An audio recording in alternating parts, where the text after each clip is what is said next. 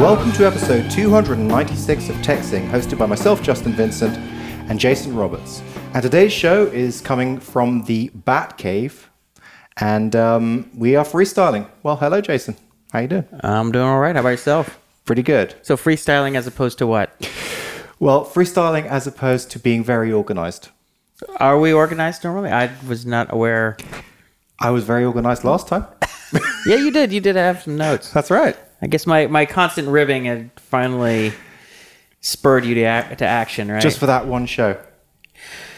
So I'm going to ask you a question. Last time we did this at Cross Campus, but you said you canceled your membership there. What was that about? Oh, right. So basically, the reason why I got the Cross Campus membership was because the theory was that to get away from the madness of the house. Because you and your wife moved in with her sister and her husband and their babies. So two families, two babies. Yeah. Right. And you know what? When I did go into Cross Campus. When I went into Cross Campus, I could really power through the work.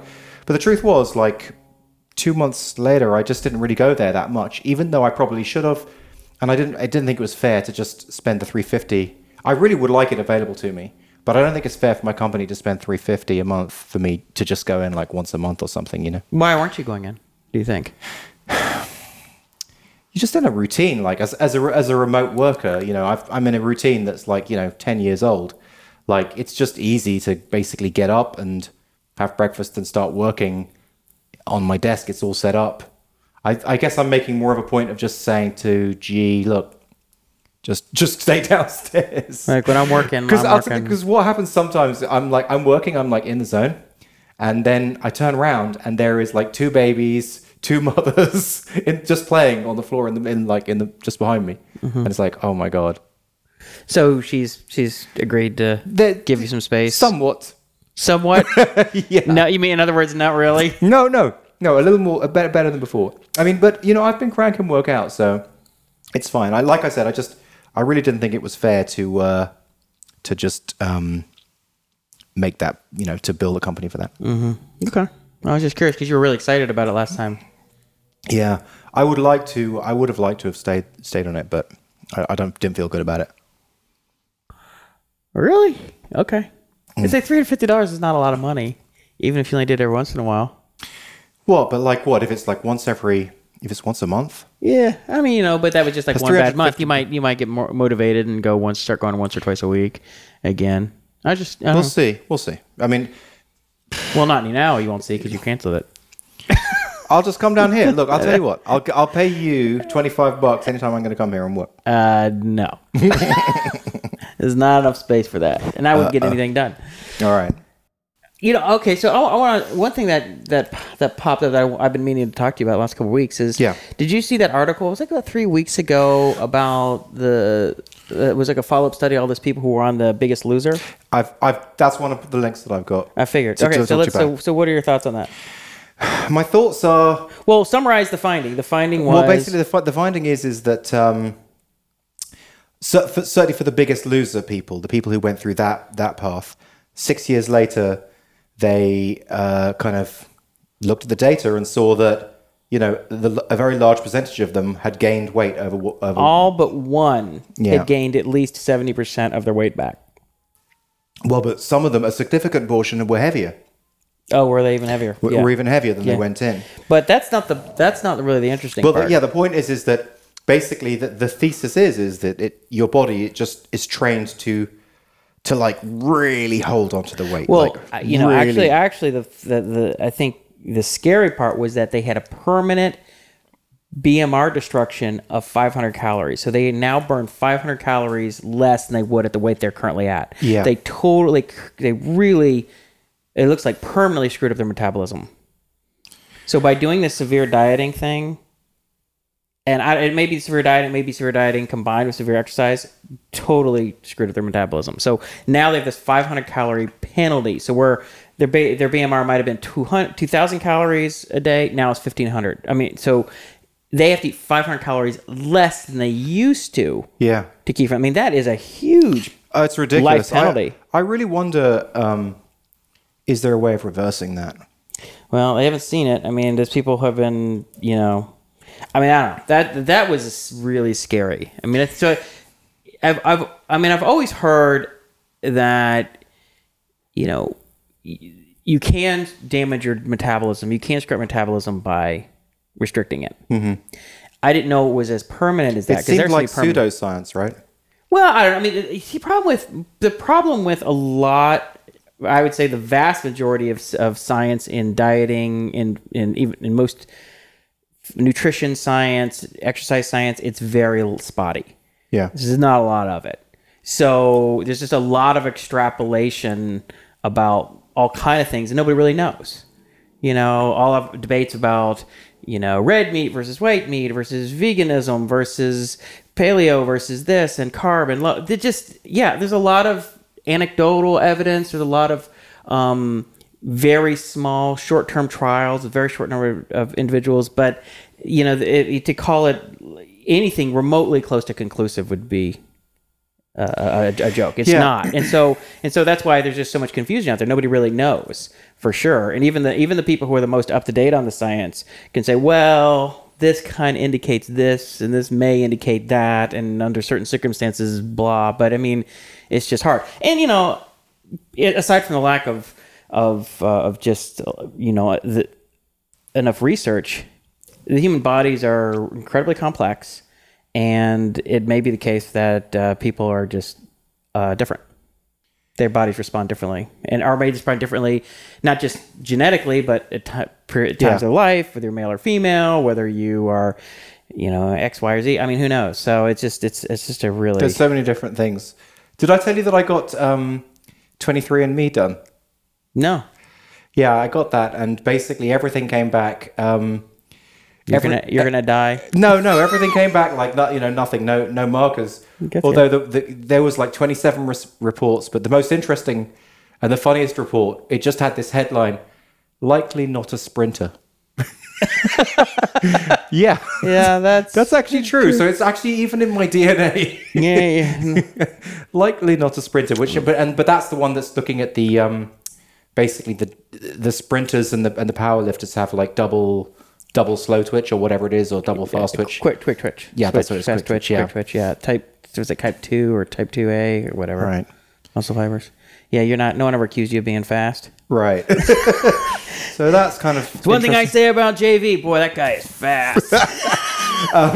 What else? I told you I was like walking every day right now. Yeah. Yeah. So that's good, and I'm back on the super slow weight thing. Are you? Yeah. So I'm really glad to be back on that. Actually. I hadn't heard anything about that. So what? So you do that once a week? Yeah, I'm doing with a different vendor. I found a crowd called The Perfect Workout. Why'd you change? I just wanted to try someone else. Really?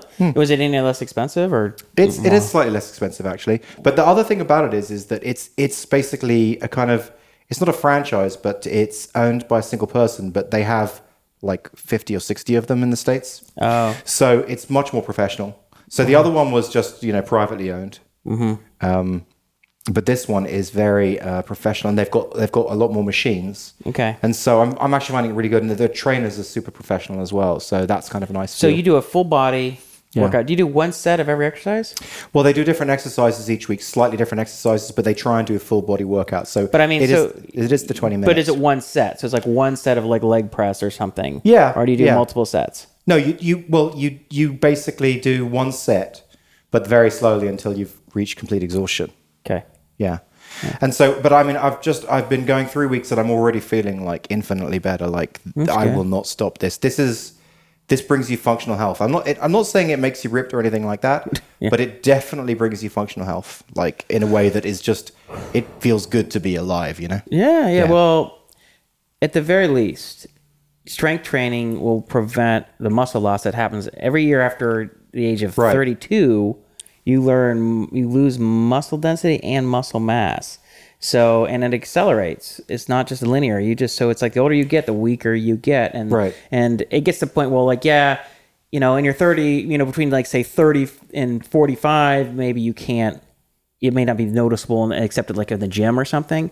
But once you start getting to your 50s and stuff, you start losing muscles in your legs, and people are, you know, walking upstairs and lifting things. Like, it's just your functional real life strength starts to become noticeably huge. less. It's huge. So, and that's one of the things that determines whether somebody becomes frail. I mean, that's what frailness is lack of strength. Playing with Jack, like throwing him around and stuff, like it's easier now. Just even 3 weeks into it, it just makes an instant difference. Well, so interestingly, so I've been, since the Operation Superhero, that was, a year and a half ago, basically. Yeah. I started that in July of 2014. Injured myself, lost 20 pounds, added about 9 inches to my vertical jump. And that happened between like mid-June to, I think I kind of peaked around late November. And then I hurt myself both. I hurt an elbow, a tendon on my elbow, and an attachment ligament in my groin, and that just completely knocked me out. I couldn't lift upper body or lower body, and it literally took a year for both injuries to heal. An entire year. I mean, because I kept trying to okay, let me just test it out, see, and I'd be like, nope, couldn't do it. I couldn't even bench press, 115 pounds. Were you breaking it every time you did that? Were you pushing it back whenever you do one of those tests? What do you mean? Do you think that's why it took a year to heal? Because no, it was very light. I was like, all right, let's just go. And I could feel it in my groin, but then once the groin started to feel a little better, I was like, all right, let me just see if I can do some body squats. Okay, now if I put a bar, now I put 135 pounds, just do something light. Yeah. And then I could still feel it. And I'm like, oh, no, if I do this, if I push it, it's going to hurt.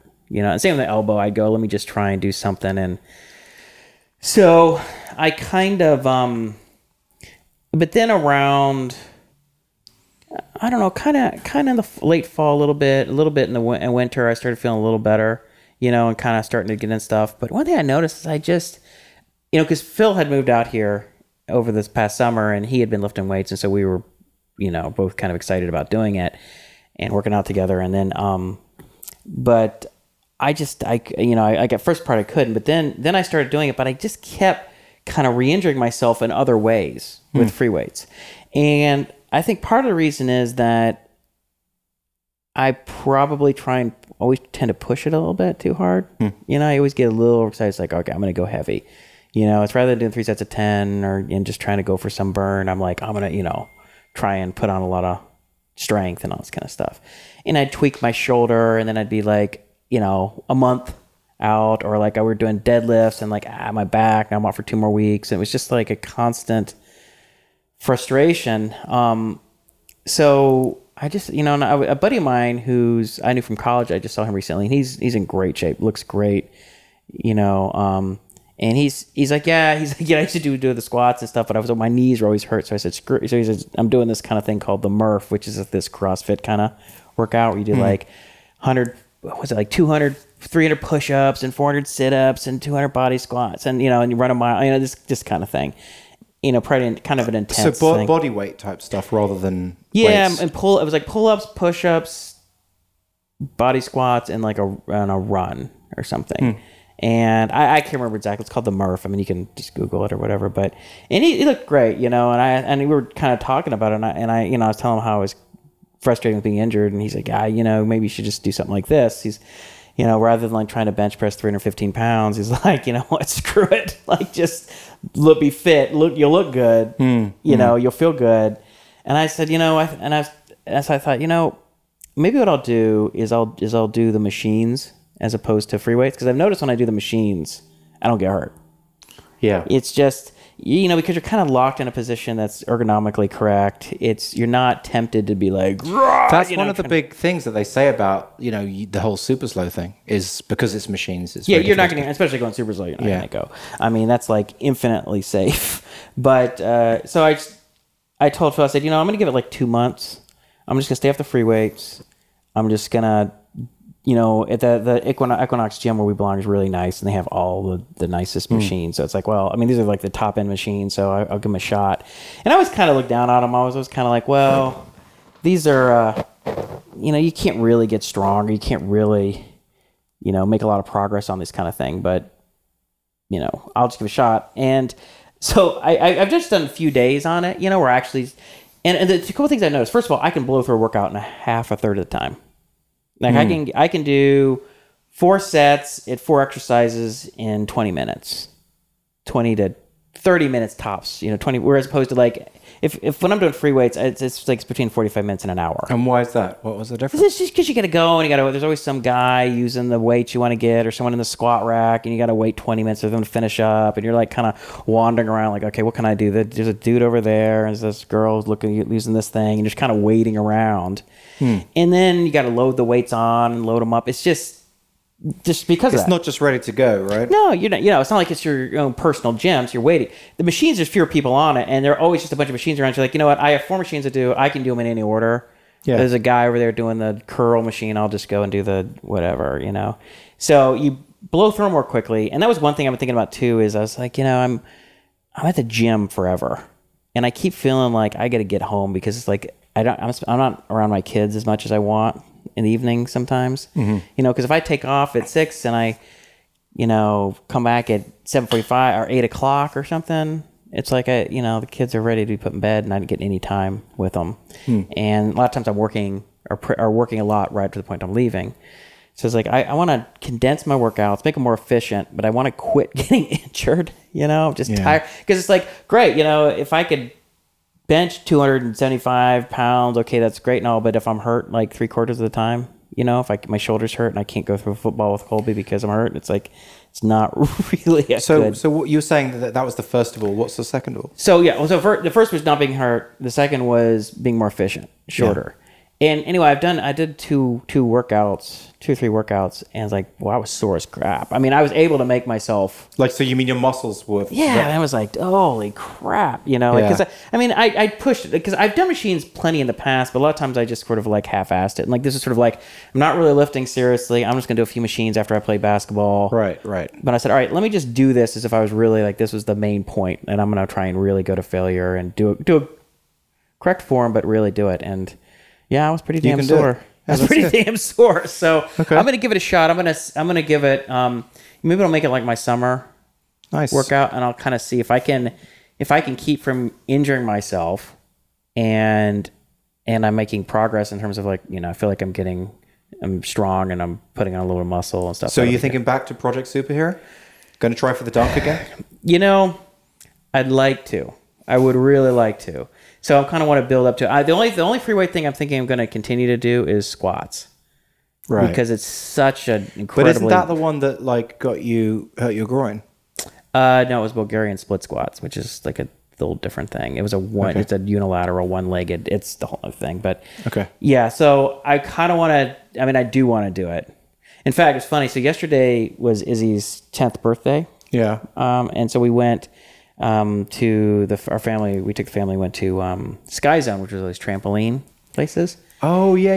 Yeah, and they have different parts of LA, and they have one where it's just a couple basketball hoops. One's like an 8-foot, and one's a 10-foot hoop, so you can go and bounce on trampoline and try and dunk it. People get in line. There's like 2 lines, and and everybody thinks they're gonna be able to dunk, but it's a lot harder than it looks because you got to get 10 feet in the air, and most people, you got to get your timing right, and then you got to not lose your nerve because you get up there and you're like, whoa, Jesus, and like you kind of freak out a little bit because you're getting way up there, and you're like, if I try and dunk and I throw my balance off, I'm going to land awkwardly. It's scarier than it seems.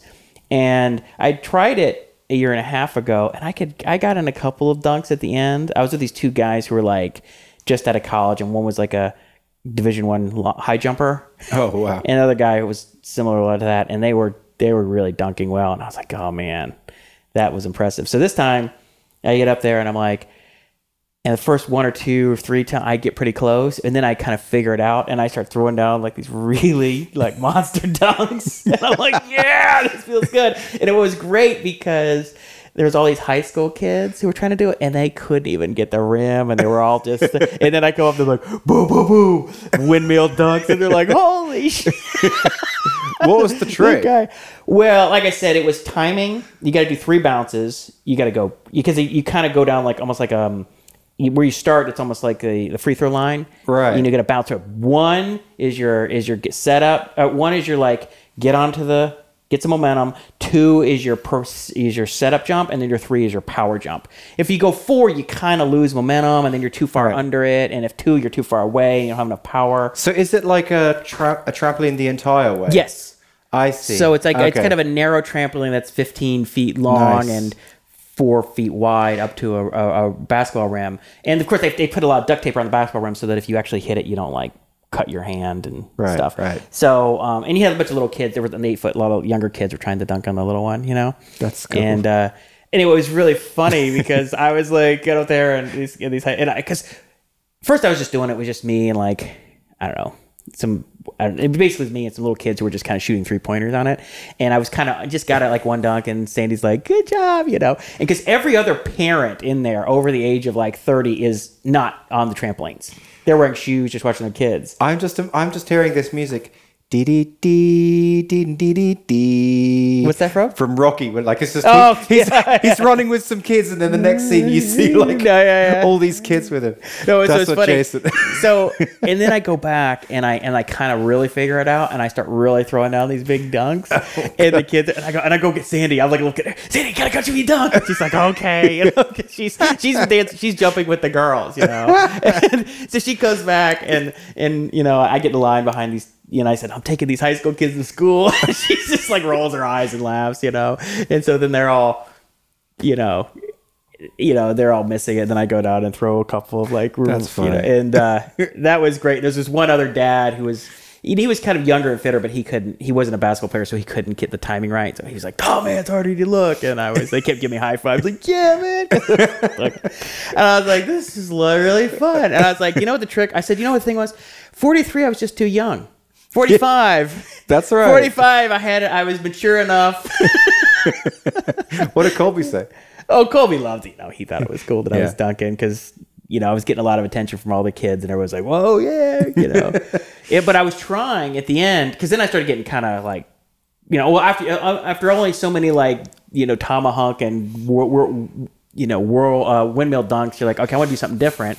And then reverse, I said, I want to try and do it between the legs, bring the ball down between my legs, and then go up and dunk. No way. But I couldn't quite get the hand motion. I you know, it takes some practice. I didn't have the technique right. You know, I tried it about half a dozen times and I just couldn't quite get Maybe it under. 50's your age for that. Maybe. But then there was this one dude who walks in, and he's probably like 24 or 5, and he played college, but I mean, he looked really fit and good. He went up and he did that, and he went, boom.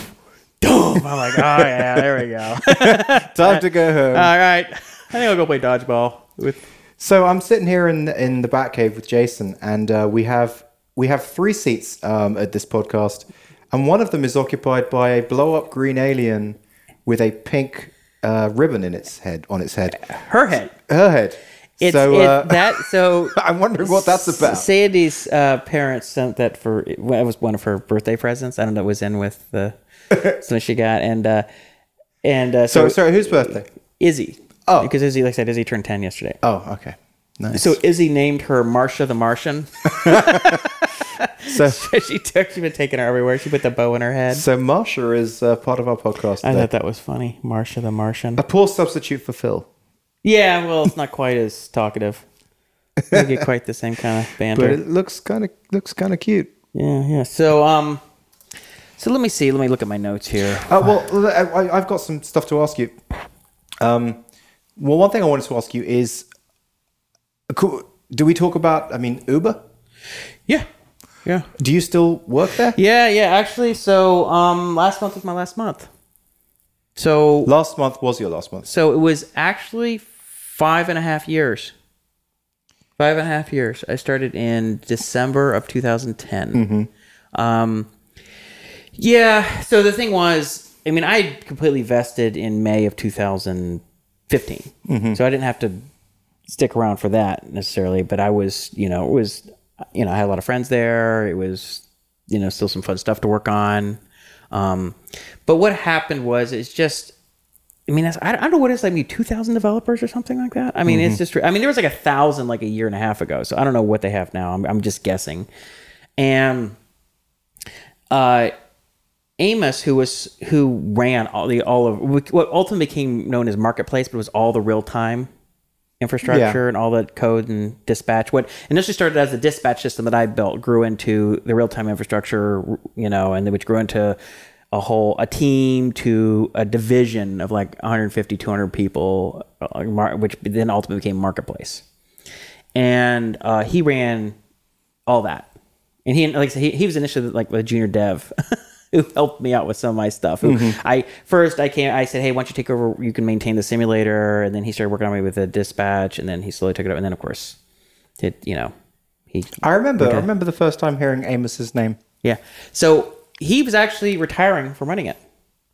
He's like, I'm out. And he's like, what do you want to do? He's like, So he was your main point of contact, He was my main point of contact, and but very few people there even knew who I was. Yeah. Right. The people who came in 2013, even when I consider late, like the third, not even the old kingdom, middle kingdom, but the, the late kingdom or whatever. Yeah. Like those people are like old school there. They're the people in there forever, and they've kind of moved on, and they're like working in Amsterdam or New York office, or they're kind of managing some team in some other part of the company. So these people aren't even around working in the real time stuff. And so if some new person came in, it'd be hard for me to figure out, like, I can't really operate as an independent agent. With Amos, I had sort of the ability to operate as that. And he's like, look, if you want to stay, doing projects, you probably need to integrate with the team, and you're going to have to get spun up with their stack and their thing. And I was just like, you know what? That's just really not my gig, Yeah. I mean, yeah. So we both thought that this is probably the time. He's gonna retire from running that. He's gonna go off and do something else. I mean, last time we had a big talk about what he was considering. I haven't talked to him in the last couple of weeks, so I don't know what he decided to do. But I know he found his replacement and was I believe is out like a couple weeks ago. Yeah, of running that. So I was like, all right, let's make that it. So that's it. So it's a long journey. So in fact, one of the things I have to do is I have to send back my old MacBook that they own. Yeah. That I just use, and I had to buy a new MacBook and move everything, MacBook Pro, and move everything over. How did you do it? So did you do it with Time Machine? Okay, so here's the thing. Actually, it's been kind of a fiasco. Yeah, as everything is. So I initially was like, well, I'll use the migration assistant. Okay.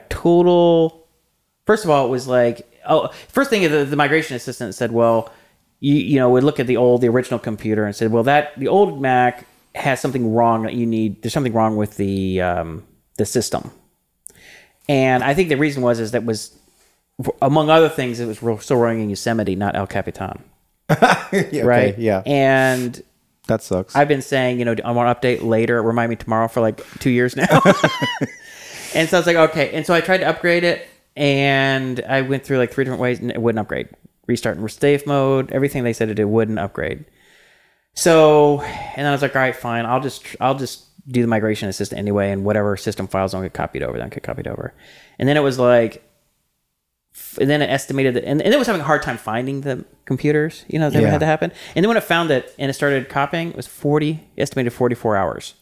I was like, I don't have 44 hours. You can't like put the computer aside for 44 hours. No, I was like, shit. So what am I going to do? And so then I went down to the Apple Store and I got a Thunderbolt cable, and couldn't find it. Couldn't. Because I had already initiated the process, even though I quit out of it, it kept going in and saying 44 hours. I don't understand why you don't ask me in these situations. Time Machine. Yeah. So because Time Machine just backs up as you go along. It'll put the whole thing on. It'll take 4 days, but you can be working at the same time. Put on what? I mean, on a hard drive. On a hard drive, yeah. Yeah. So what I ended up doing is, so I had the external hard drive, but then I realized it had not been backing up this whole past year. Because the back was from an older computer. Right. It wasn't. I was like, oh wait, what the heck's going on? And then I wasn't sure what I wanted to do with that content because it was some old stuff. Maybe I didn't want to get rid of it. And so finally yesterday I was like, you know what, screw it. So I just went to disk utility, blew everything away, took 5 hours for Time Machine to just copy everything over. And so now I have it all on that drive. Yeah. So, but anyway, it's just kind of a fiasco. And you can create your new computer from that. Yeah, except the other thing that kind of sucks is, so it started the copy. So some files have gotten copied over, and I'm almost like, I'm trying to decide whether I want to keep I don't know what files were copied over. Yeah. So sucks. it may be kind of a mess. So part of me is thinking, I kind of want to refresh. Were you able to upgrade it to the... well, the new one is... But were you able to upgrade the old one No. to the new one? Oh, that still might cause a problem coming from Time Machine then. We'll see. I don't know. Well, Time Machine, I can still log in and still copy stuff over manually. Oh, yeah, manually, yeah. Yeah, so I think I'm going to do is just... But I'm it not, does the clone as well, like... Yeah, I'm not going to do the clone thing because Okay. it's old. I'm just going to say, well, it has everything, every file that was on there, at least it's there. Yeah. For some weird, I forgot my AWS key or something. It's Yeah. like it's all there. So anyway, that was just been very frustrating. It's just because it takes so much time. It's like I got to take all this time in my life to be down, and I just can't afford to be down for like in a day. It's like, you really lose a crazy. day. It always that type of stuff is always really time consuming.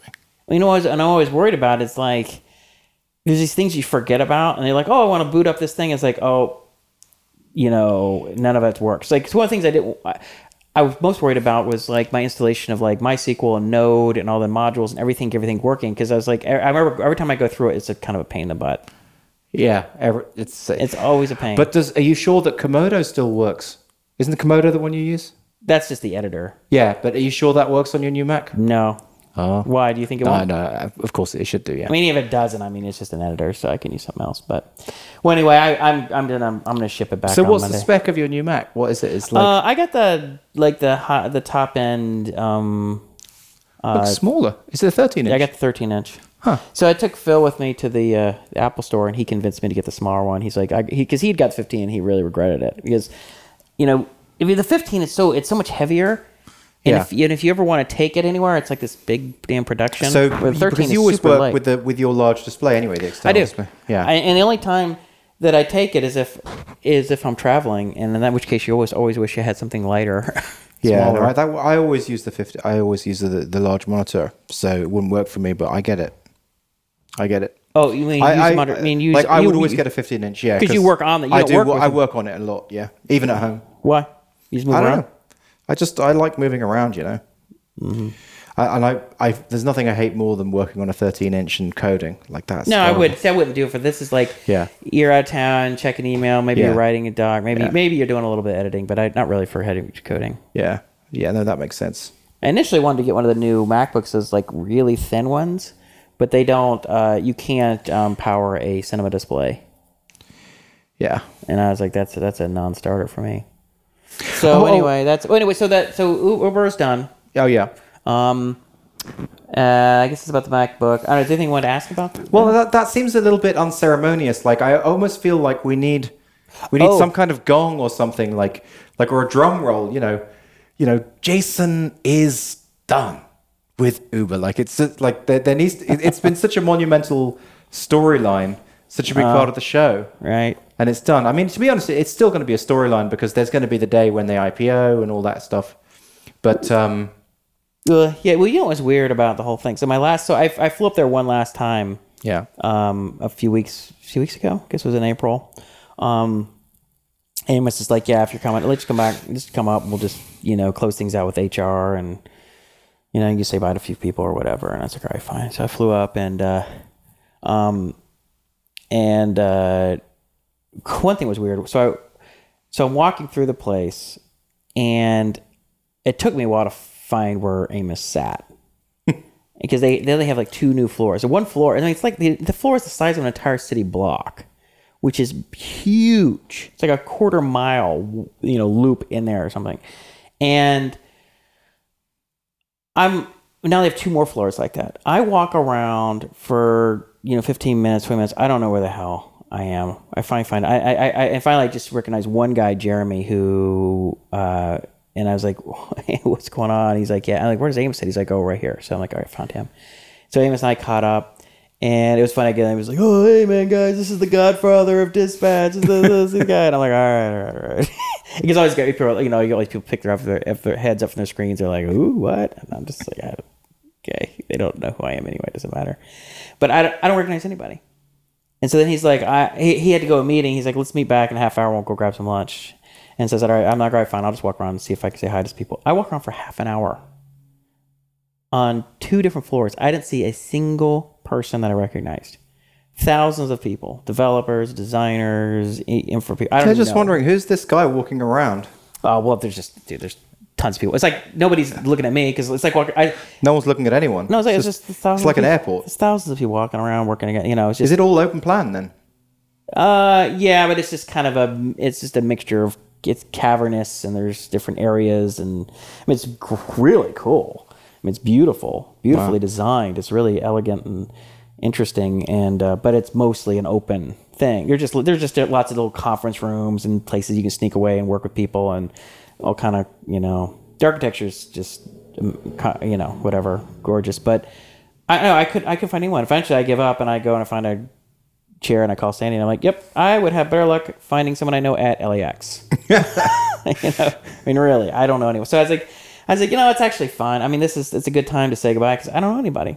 Yeah. I mean, I really don't. There's no personal connection. Yeah, you then. know, I mean, you know, Travis, but you know, I don't, you know, ever run into him. He's obviously busy.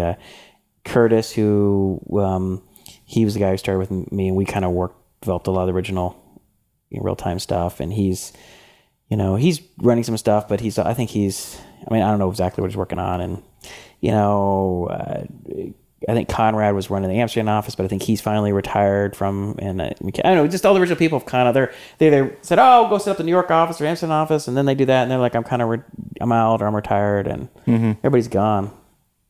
Crazy. Know? So yeah, It goes to show you the different stages of the startup and the different types of people you need at the different stages. You know, it reminded me of like when going back to your high school or your college, like a couple years after you graduate. And if everybody looks like somebody you know, but they're not that person. Like they'll look like the same kind of people.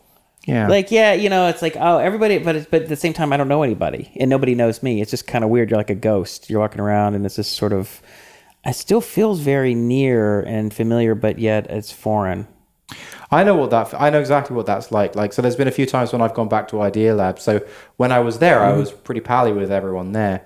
But in the times that I've gone back, it's exactly like that. It's just who are you? No one that I know is there anymore. But everything feels very familiar and it's weird. And it's like, I'm part of this, but I'm not part of this. Yeah, Exactly. So to finish it off, the trip, Amos is like, hey, like, he's like, and there's one other guy I knew there was really, who I'd met maybe a year and a half ago. He's a really funny guy named Kevin. And he's like, hey, Kevin and I were thinking about going to the driving range because Amos is starting to pick up golf. And I'm like, right. And like, do you play? I'm like, well, look, I played when I was a kid. My dad was a big golfer and I was really good for a 14-year-old. That was my peak. I used to win the club championship when I was 14, but after that, I just kind of stopped playing and I lost interest. So, I haven't really played in 10 years or something. I said, but you know what the hell? I don't mind. We'll go hit some balls. And so we go over to this golf course by the Presidio, which is beautiful. And it was this beautiful sunny day, and we go on this driving range, and it's just gorgeous. And I'm out there, and we're kind of starting to whack a couple balls, and I look up and I see this guy. I'm like, that guy looks really familiar. And I'm looking at him like, that looks like Chris Messina. And Chris Messina, among other things, is the inventor of the Twitter hashtag. yeah, true story. Yeah, so he's also, I know I've brought this up a couple times, and I know you're not familiar, but there was this thing called Foo Camp back in the 2005 time, and it was Tim O'Reilly created this conference. And they invited like 100 to 200 people to come to the O'Reilly campus, and they would do like 2 days of of giving presentations, and it was just, they invite the most interesting people doing the most interesting projects was kind of the thing. Well, a lot of people at the web at that time got really kind of their nose out of joint because they're like, listen, I'm doing much cooler stuff and I didn't get invited. Why did these people get invited? That kind of stuff. And Chris was one of like 2 or 3 people who had this idea, like, why don't we create something here in San Francisco called Bar Camp, Foo Bar. Oh, right, yeah. And the thing was, anyone can come, but if you come, you have to give a presentation. And you just come up, and there's like a big series of times and slot rooms, and you just write your name down or your topic and the room number and the time, and then you have to give it. And I saw that, and I was like, oh, and I just missed it. It was one of those things I just didn't have quite enough time to get to San Francisco for that. And I thought, that'd be cool to do one down here. And some guy posted something or on somewhere that he was thinking about doing it, and I said, and I emailed him and I was like, hey, I'll do it with you. And so we his name guy named Kareem Mayan and another guy named Ian. God, I can't remember. He became the CEO of Topspin, but I can't remember his last name. So 3 of us organized Bar Camp LA. Nice. And Chris, being the godfather of Bar Camp, and I said, hey, let's invite Chris to come down. And so I said, I'll pick him up at the airport and he can stay at my place. And so he came and stayed here and, nice. And we got to know each other. So there he was playing golf. What's that? And there he was playing golf. Yeah, so I look at him and I go, that guy looks like Chris Messina, but I haven't seen him. The last time I remember communicating with him was about a year later when Prezo, my web PowerPoint thing, when I was demoing it, or I was sort of launching it at the Office 2.0 conference in 2000. This is October 2006. I launched it, and right that day, TechCrunch profiled it, and so it was right at the time. And Mike Arrington's like, you know what? Google's obviously going to buy this to complete their Google. This thing's not going to stay on the market long, and Chris emails me. He's like, "Oh man, dude, you did it. You timed it just right. Congrats, And I just remember the email from him was really funny, And I hadn't really seen him since. And I said, and then I looked at him. I'm like, that looks like Chris Messina, but what are the chances? And I'm thinking, he's not going to remember who I am, So I walk up. I said, screw it. I'll just walk up. I go, and I got about 10 feet away from him, and I go, Chris, and he's like, yeah, you stayed at my place. And he's like, I don't want to go. I go, I said, you slept in my bedroom or you slept in my loft or something kind of funny. I can't remember saying that. And he started laughing. He's like, what? He's like, I was like, do you remember me? And I said, I hosted you at the bar. He's like, oh yeah, Jason. And so he actually remembered me. And nice. And so we were laughing, joking around, and then talked for a minute. And I go, he's like, well, what are you doing here? I was like, actually, it's my, it's my last month working at Uber, and guys just want to come. He's like, I just started working at Uber. And then this girl or young woman who was hitting with him, she's like, what? And then he's there with his team, his Uber team. And they were the platform evangelist team or something, a platform team. He's a platform evangelist, his platform team. And so they all they're like, well, who are you? What, you work for Uber? What? I'm like, yeah, since when? I'm like, well, since 2010. What? And it was one of those kind of conversations, and they're all like, nice. And it was just a funny way to end. That's awesome. The whole, it's like this beautiful, it was right around sunset, and it's this beautiful day, and and there's all these new people who are Uber people. His one guy has connection with me, or I'm on my way out there on the way in. It's like a recursive loop. It's just like there's a new class. It's the beautiful way to end a book, Yeah, so this is the new class, right? So that's how the Jason Roberts movie is going to end. Yeah, and I was like, how random to finish off at a golf course in the Presidio. I mean, this is and so then. And then, so it got kind of close to it. My flight was at 10 o'clock, and I had to get to the airport before too long. And I said, all right, let's go grab some food. So Amos and Kevin and I headed up to, we just said, let's go eat at just at the golf course. They have a restaurant in there. And so we go in there. We're sitting at the bar at this golf club at the Presidio, just eating burgers and stuff. And I'm like, this is such a... I mean, I'm actually glad we ended it there as opposed to some just nice restaurant in San Francisco, because it stood out as so weird. Yeah. Because if we just eat at some... I mean, yeah, it's going to be logged in your memory in a better way. Yeah. I mean, if we ate at some restaurants, I don't know, I've eaten at a lot of restaurants in San Francisco. It's just not going to really stick out to me as one versus the other. But that was just such a bizarre place. That's awesome. And so it was cool. It was a good way. It was a good, good send off. But it's not the end of the Jason Roberts story. I mean, Math Academy is going to be It was just I view that as just a couple chapters. Chapter, right? Just a couple chapters. Did you see this link? First gene therapy successful against human aging. Actually, that was one of my links. Oh, that is? But, I didn't really have a chance to review it, so why don't you refresh? Yeah, so in September 2015, 44-year-old CEO of BioViva USA, Elizabeth Parrish, received 2 of her company's experimental procedures to help with DNA. What is the name of the when you do copies, the piece RNA. The end of it that telomerase. Shrinks. Yeah, that's it. Yeah, how do you say that? Telomerase. Telomerase. Yeah. So anyway, after the therapy, and I then, just want to point out I'm not looking at a computer. That just pulled that right out of my ass. that's cool. Well, basically, her telomerase had increased. Like, so basically, she had for her age, she had short ones. Okay. And after the procedure, it had gained 20 years worth of telomerase, Wow. which is kind of like, Amazing. yes. Yeah, I mean, I'm an optimist about all this stuff. Yeah. I think in the end we're going to conquer aging one way or another. Yeah. I think ultimately human life is an engineering problem. There's nothing inherent in the laws of physics that could prevent, us from extending life, virtually indefinitely. Now, it depends on like how lucky we are and whether that happens before we die or not. Kurzweil's point is like, all you have to do is stay alive longer enough so that they're able to extend your life 5 more years, 10 more years. You keep buying it's like bridge loans. It's like bridge financing. Right. So you just got to get, bridge financing for longevity.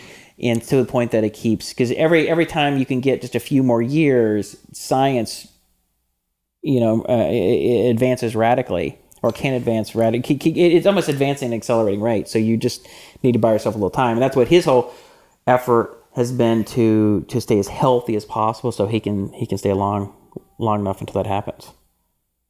Yeah, I still think the issues. Just my guess is that the issue is going to be the brain. Like, let's say you can live for 1,000 years. Like, how could you mentally cope with that? Well, so here's the thing. First of all, I read an article not too long ago that no one has ever run out of capacity for the brain. Right. Right. And there are people who memorize and absorb huge quantities of information, certain academics, way more than you or I or most people. And what they do in 70 or 80 years, historians or different types of, academics, and they're not running out of space. And the reality is, the reality is, you forget things that are not useful. You right? do, right? And it's like it's like a computer just kind of say, you're going to forget that. And you just have like a super compressed version of it. But like in 1,000 years' time, are you going to remember, that time when you went into a paddling pool? Like, are you going to remember those childhood memories? You'll remember a few. It's just like photos. All you need is a few photos that capture the essence of it. It's like a few essence of it. It's like, do I need to remember every hour of my childhood? No, I have a few glimpses of things at here and there, and like that takes almost no, memory storage, and it gives me an impression of what my youth was at certain ages, and it's because those impressions are what I come back to when I think of like, what was I doing when I was 4 or 5 or 10 or whatever, and I can remember a handful of things, and that's it. It's just not much storage. Of course, memory is only one aspect. The other aspect is, as you age, a lot of people gain little kind of psychoses or little interesting things, little quirks. So if you've got 1,000 years to pile up all these different quirks, and sometimes you become afraid of stuff that you didn't used to be afraid of stuff because you have a new experience. So you're thinking like it's like you need to have a hard like defrag your hard drive. Right, exactly. It's like people need like a defragging, or it's like you have all these little psychoses. Well, I think that's ultimately you pick that up as you grow, as you get older, right? You know what I mean? Like, I think it's part of aging. Just like your body ages. Yeah. And you pick up injuries and ailments and things, right? Like I've accumulated injuries. I have a lot of like different, sprained ankles and pulled hamstrings and things, and they're always there to be re-injured. They never got completely went away. Yeah. Right. But at some point, maybe medicine will likely advance to the point where that stuff can be regenerative. You have a lower back problem. You have ways of regenerating the muscle tissue there. Maybe it happens in 15, 20 years. Maybe it happens in 40 or 50 years. At some point, it's an engineering problem. Mm-hmm. At some point, that rotator cuff that always is bothering you can be repaired. So some type of stem cell therapy, or who knows what, 3D printing of scaffolded tissue, or who knows. Mm-hmm. Lots of things. It's an engineering problem, and it turns out humans are really good at engineering. And especially when they're motivated to come up with a great engineering solution. So I think your brain ultimately will be... defraggable. And it won't be like we couldn't, and now we can. It'll be like there'll be a series of ways that can remove psychoses and neuroses, and all these things that people accumulate over time. That'd be my guess. Some more than others. I don't know. The thing about, because people talk about living beyond 100 years, like they think of it in like this false dichotomy: live forever, live for 80 years. It's like, why not? Maybe I might live like 300 or 400 years and be like, okay, I've kind of had it. Yeah. But that'd be way better than because I feel like, the prospect of me living, so I'm 45 now, of only living like say another 30 years.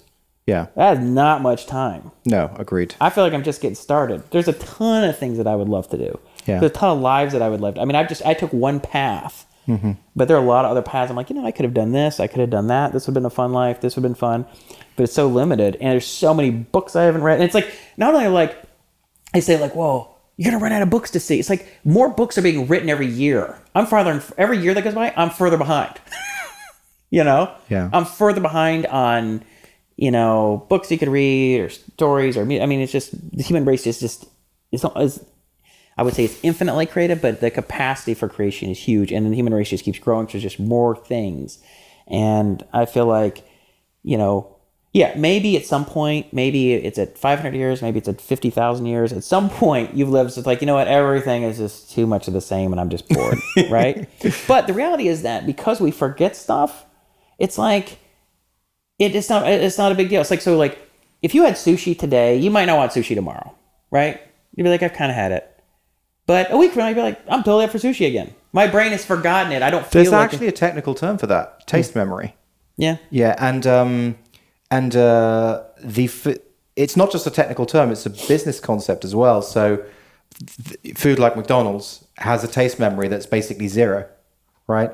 So it's because certain foods tend to have more of a taste memory than others. Exactly. Well, you just kind of internalize it less. So McDonald's, you're just super happy to eat it every day. Is that just because it's similarity to other things you eat? Like say sushi, its tastes are very distinct compared to other things you eat. Whereas a McDonald's hamburger is less. Is that what it's about? I don't know. I guess I don't know. I guess maybe it's because it's closer to being bland or something.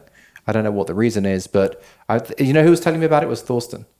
He was telling me that that basically companies can become very big fast food chains only if they have this taste memory, low taste memory. Yeah. So I don't know. I mean, it's like people say, well, do you ever get sick of things? I don't ever get sick of a sunny day. It never gets old. You get a day it's just sunny. It's just you never get sick of. What about driving into the sunset? Yeah. Doesn't that? I'm being pessimistic. But I don't know. With the sun shining right in your eyes when you're driving, that's kind of slightly annoying, isn't it? Just slightly annoying. Look, I mean, the bottom line is, I think the way our brain works, we're so kind of naturally forgetful. Things just fade away, short term and long term, and every medium, short, long term, that your brain is always up for something new. It's always ready to repeat certain things that are enjoyable, waking up, having a cup of coffee, have nice, beautiful, sunny day, piece of music. It's just like it's like it doesn't get old. It's like, oh. Well, actually, you see new things and things. Like if you listen to a Radiohead song again and again, you start hearing new pieces that you never heard before. Mm-hmm. So it's almost like even if you just focus on one single thing, you can become a real expert in it. Yeah. So that's it's even like books. Like if you read a book more than once, you haven't read it in 4 or 5 years, I can enjoy it. Maybe I don't enjoy it quite as much as the first time, but I can read the same damn book. Enjoy it. There's certain movies I've seen dozens of times and I still enjoy it. Right? Much less books that are just watching movies that might be kind of a similar thing, but they're different. I mean, I don't know. I don't buy the whole life gets boring, you get sick of stuff. I don't buy that. I don't buy the false dichotomy, live forever or die. I don't buy it's natural and that's the cycle of life. I think that's just a sort of fatalism and people just rationalizing because they feel like, they don't have any power in it. I think, there are a lot of people who just, they're biased towards the way things have been. Things have been this way. And so changing it freaks them out, And just like people are like, if you went back 100 years and go, wow, women would have jobs and work. People are like, that's ridiculous, or people, or women would be educated, or or that just anything about our society. It's like, why are people freaked out about that? But hundreds of years ago, people would have thought that was just absolutely a horrible world. Why would you ever want to live in a world like that? And you're like, if you could live today, you'd probably be you'd like it. But and it's kind of funny. We see these movies. I can't remember off the top of my head. I have a glimpse of a movie that I saw. It was a Mel Gibson movie, and it was probably 20 or 30 years ago. And he's frozen. And he comes back. He's woken up at some point in like modern times, and maybe he's 40 years old. But it's like, I remember like he kind of has a little bit of a relationship with this woman. It's like he's living a life now. He was alive. There's a whole new life. And it wasn't like, oh my God, I'm so caught in the past I can't think about it. It's like, you see like Captain America, and he gets frozen, and he's like, initially he's freaked out because there was this girl he liked, Agent Carter, and he was gonna have a date with her, and right. She died. And they're sad about it, right? But it's kind of thing like when you're in high school and you have all your friends, and then everybody goes off to college, and you know what? It kind of becomes you're not really hanging out with your college friends anymore. I mean, your high school friends. Your whole new life. This is how that cryo freezing thing is going to work for you. When you wake up in a few thousand years, you're just going to be like, it's cool. Well, no, I think just like there's some homesickness and there's some melancholy and there'll be a lot of reminiscing, but at the same time, it's like then you go out and you start meeting new people and having a new life and new challenges and new opportunities, and you're like, and there'll be part of it that'll be heartsick and they'll be disoriented, but at a certain point, then you start adapting, because humans can adapt to unbelievable situations. Yeah. I think adapting to 100 years in the future, 200 years in the future is much less jarring than some of the things that people have to adapt to, like when they go to prison. Auschwitz or something like that. Well, that's the most extreme. But I mean, there are people who've gone and who've had, they've been in situations that are kind of bad, and they've adapted and learned how to find happiness and have a life. But this is like, the world just kind of keeps getting better for the most part. As much as people bitch about things, the life kind of just keeps getting nicer, and there tends to be generally more freedom, less disease, more opportunities, more flexibility, more tools. Yeah. I think. A lot of people like now would want to I want to go and live in 1850. And then a lot of people go, because there was an article I was reading, I was talking about how we actually live a lot better than, say, like the Rockefellers or the Vanderbilt lived. Oh, every single one of us. It's just like every single car, even a crappy car that you buy for like 20,000, it's a million times better than any car that was in the past. Yeah, and like they didn't have air conditioning, and the food was very limited, and like everything kind of sucked in comparison to what we have now. And people who don't have a lot now go, man, my life sucks compared to the people who have more. I don't have a new Audi, or I don't have a, it's like, dude, compared to like 200 years ago, the people who were living, even the people who lived in like big houses and had servants and stuff, and that was nice for them. But a lot of the stuff in their daily life, if you got sick or got an infection, you go blind, die, lose leg. I don't know why you reminded me of this, but I saw a stat that the top 5 tech companies have 30% of the cash. 30% of the cash? 30% of the cash stockpiled. What cash? Like the cash available to the economy. Like they have. What are the top 5? It's Apple, Microsoft, Oracle, Google, and then another one.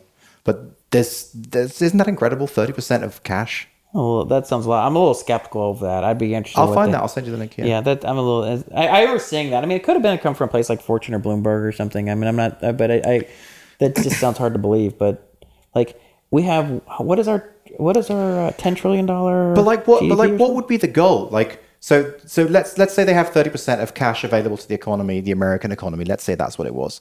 Like what's the goal? Okay, so they've got 30% stockpiled, and that's what people like Warren Buffett like to see. They like to see people who have a stockpile of cash. So then it becomes 40%, then it becomes 50%. Like how much percent? No, it doesn't. It doesn't work like that. No, because the bigger you grow, the harder it is to grow, because there's just nothing else. Like the iPhone is like saturated. Like right. It's going to be decreasing sales, and like without some creative new business model, they're probably going to start shrinking. Are not growing very quickly. And, the world itself is growing, so that helps. There's more people, but, I think there's a saturation point there. But But it's a lot of cash out of commission, though, isn't it? No, so you understand. So when they have money, it's not like that money. It's like if you put $100,000, you don't hoard. It's not under your mattress. You put it in a bank. What does a bank do? It might loan it out to me to buy a house. I mean, it's in the economy. So it's still being used. It's circulating. You're just getting paid a few percent so that I can use it to do something else. It's still moving around in the economy, right? That's what it is. Okay. So their cash is ultimately in the form of different types of bonds. Bonds are, different types of bonds are generally referred to as cash, at least in corporate speak, Yeah. And they're low risk and they're generally pretty liquid and they get some kind of return on it and they can put huge amounts of of money in these things. But it's in the economy. It's being used. So that's a very simple explanation, but I think people who don't understand finance get confused about that. They're like, "What are they doing with the money?" It's like it's in the economy. You're using it, okay. Right? When you went to the store and bought something today, in the end, that filtered through about 30 people, but it may have been initially came into it because Google did their quarterly buy of treasury bonds, and that went to through some bank, which was then loaned out to somebody who did this thing, who then paid you to do this thing. It's just filters through. Does that make sense? Yeah. Cool. So just to finish up the idea of the you brought up the cryo thing. There was an article I saw a couple weeks ago.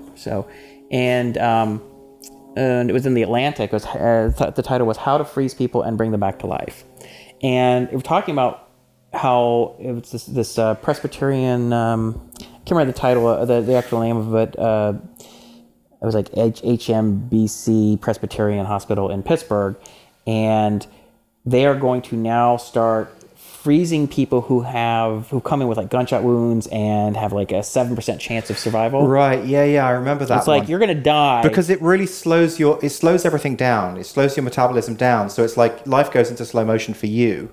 So then they can move you from the scene of the accident back to the hospital. Everything's well. They didn't say that. I mean, they were even talking like longer term than that. I don't know if I don't think it was just like a 2-hour thing necessarily. It could be longer so this term is something than that. different. Yeah. I mean, they didn't really say. They didn't say if it was like, well, we put them on ice for 6 months. They didn't say that, but they didn't say like 2 hours. Because I guess I must have read a different article along the similar lines that was basically saying that they had just observed it. It was something where they had observed it, that in really cold places, people had a very, very high rate of there was this woman recovery. who was caught for 80 minutes under the ice, a skiing accident, and they revived her and she was fine. Yeah. 80 minutes. Yeah. And they had this toddler who walked into an icy pond and was for 2 hours caught on the ice and then revived and was perfectly fine. Yeah, it's crazy. And there was this one older woman who, it was like in 2006, like they found her ice cold in the driveway, had been just out, and then they were able to revive her. And she was so fine, and she was perfectly fine that the doctors just freaked out and they're trying to run tests, but she just got cranky and went home. It's great. Just, I don't know about you. Get out of your needles out, going home. And they're like, I'm fine. They're like, what the? So, I mean, again, I guess I think it's an engineering problem. Just like a similar discussions about all the AI stuff. I saw another article about in MIT Technology Review, and this one neuroscientist is saying, the brain is not computable for X, Y, and Z reasons, and I don't buy it. I think at the end of the day, I mean, we can achieve an AI without emulating the brain. I think we can achieve it potentially in other ways. Yeah. But the brain is made up with is finite in scale. It has a finite number of atoms. And with a powerful enough computer, you can simulate the behavior of those atoms.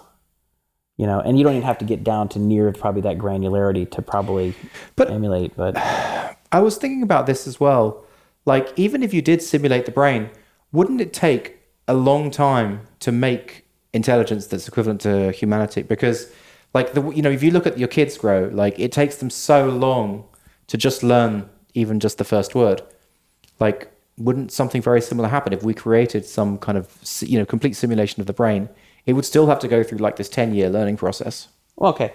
So here's the thing I think could happen. So you could create like a simulated world. Okay. Virtual world, Second Life, World of Warcraft kind of thing. But it actually doesn't have to be rendered graphically. It just has to be happening at some kind of symbolic level. Right. Yeah. And you could blow through a year in a second or something.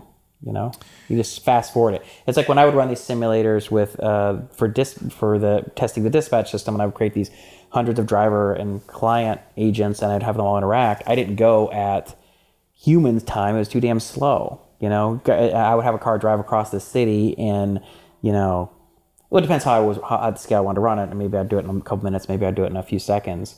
But you could just run things through you'd run the simulation through as quickly as you wanted. Assuming you had a computer fast enough to do it. Yeah. But wouldn't you still have to have like a lifetime's worth of data for that thing to consume? Like somehow? You'd have to have the 10 years worth of actual living experiences. Well, I mean, those are all different agents in the system that might behave sort of... I mean, I think you kind of have a bootstrapping approach. You know how like in compilers, you'd write a compiler in like one language. There'd be a compiler for a new language. Initially, you'd write it in like C. Yeah. And then you'd build a compiler out of that language that would then compile itself. You have this kind of a bootstrapping approach. So you would bootstrap these agents, would get more and more intelligent. And they're not quite that intelligent. The agents are, like we use these AI agents in these games you play, and you're like, that's kind of a stupid agent. Right. They get better and better. They're not really truly conscious, but something that has the potential to become conscious is interacting with those things, and you just keep bootstrapping more and more intelligent agents until eventually something.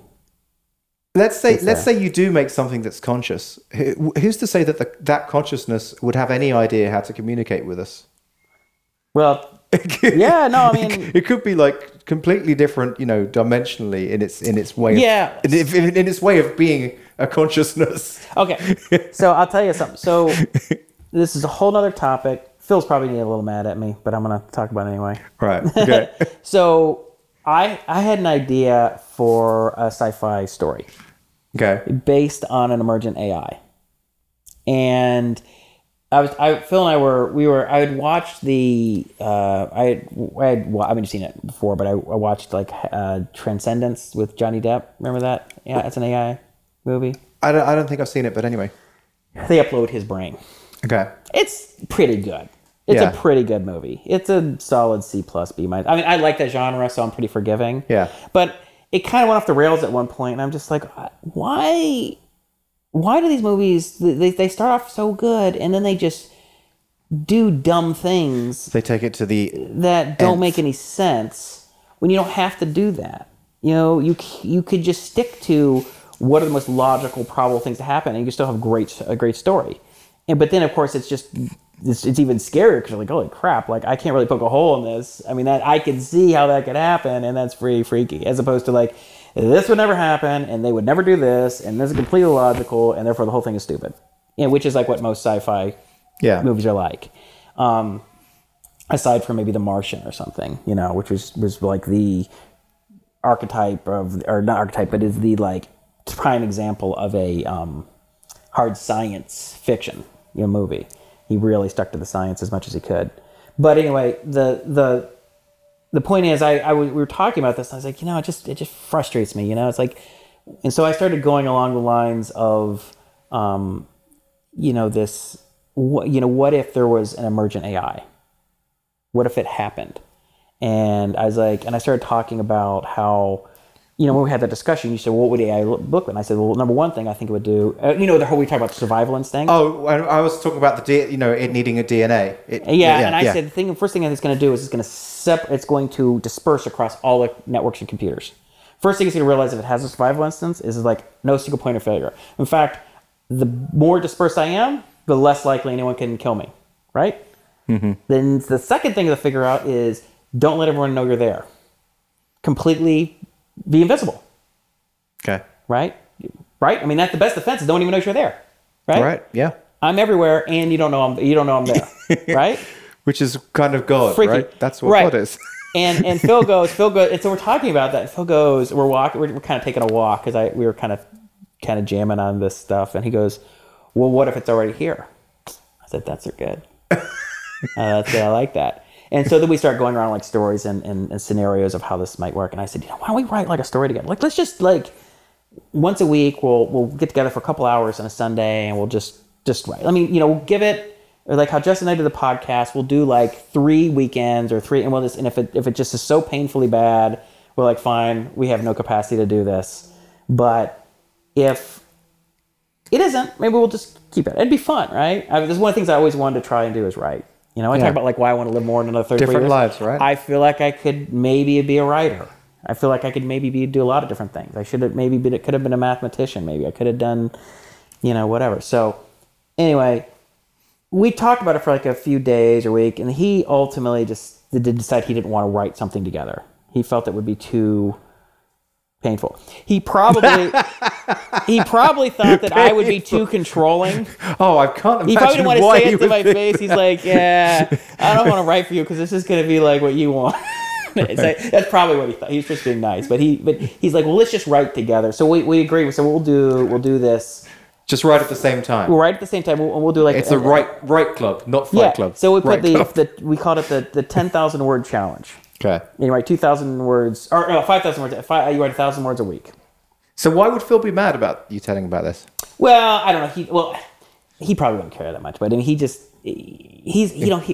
willing. I'll talk about anything that I'm doing. Okay. He's always like, I don't know what to talk about. So whatever. So he looks good. I look bad because the last 2 weeks I did get mine done, and he did. And the penalty is you have to buy the other person lunch. So I owe him 2 lunches, and if I don't get something written tonight, I'm going to owe him 3 lunches. Oh my god. So it was funny. I started writing it because I had all these ideas for it, and when I went to San Francisco, I went to dinner with a buddy of mine, James. James Thomas. He's the one who was the head of research at that HFT firm. Yeah. James is super, super bright guy. He's like a master's in cognitive neuroscience. I don't know what the hell, but he's super bright guy. And he's one of the guys you always talk to, and it's like he's always going to finish your sentence for you. You're like, can I just say it? I mean, I know what I'm going to say. I just say it just because it feels kind of awkward speaking half sentences all the time. Yeah. And I go. And he written some science fiction. His wife has actually won some awards. She won like the Nebula Award or the. Oh wow. She's won some awards in fantasy and science fiction, and he himself, they met because they were both writers for a while. He had been an aspiring writer. And I said, let me just run this by you, this idea. I'm going to pitch this to you. And he's like, kind of gives his half smile to him. And I kind of pitched the whole thing to him. And he's like, initially I thought I was going to be really bored by your idea. He's like, it was actually pretty good. Actually, I like it. That's actually good. Which I thought was fun. I was like, well, that's good. At least it passed with you. So anyway, the whole idea of the reason I bring this up is because I was thinking about how would this thing communicate, or how would it think about humans? I think it could communicate. It would know how to. It could figure that out because it would have access to all the information on the internet, or pretty much, right?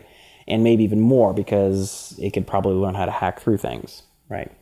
I'm gonna get too into it because I don't want to get. If I do write a story, you don't want to give it away. Well, I was thinking about writing like little pieces of it, and then I would just write at least a piece by piece. Nice. So I could write like a few sections of it.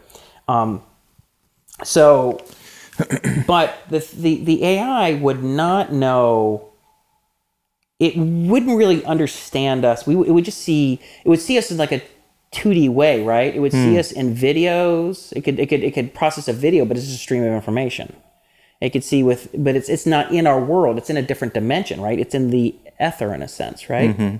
Or the ether. So it's almost like how we would think of something that was in the 5th dimension or something. It would be like, it's in this outer dimension. I have impressions of it all over the place, but it's not here. Are you interested in hearing about things that are very similar to this? Like Revolution was a TV show, 2 seasons. And that was basically extremely similar. It was like they'd created nanobots, and the nanobots had basically like filled the whole of Earth to the point where it was like they were completely within the air. And then the nanobots became its own consciousness, and it was grappling with those same kind of questions and wanted to understand what it was like to be human. Because that was so that's essentially what caused. Because I remember the thing with Revolution. I watched like the first 3 episodes until I got bored with it, but. They shut down the grid, and it was sort of like the people trying to live without electricity or modern technology, and it was just weird. What they call like a clean apocalypse. Right. You know, which was sort of frustrating to watch. My buddy Dan was on the second nice. episode of that. Nice. Yeah, I was like, Sadie and I watched. We're like, hey, there's Dan.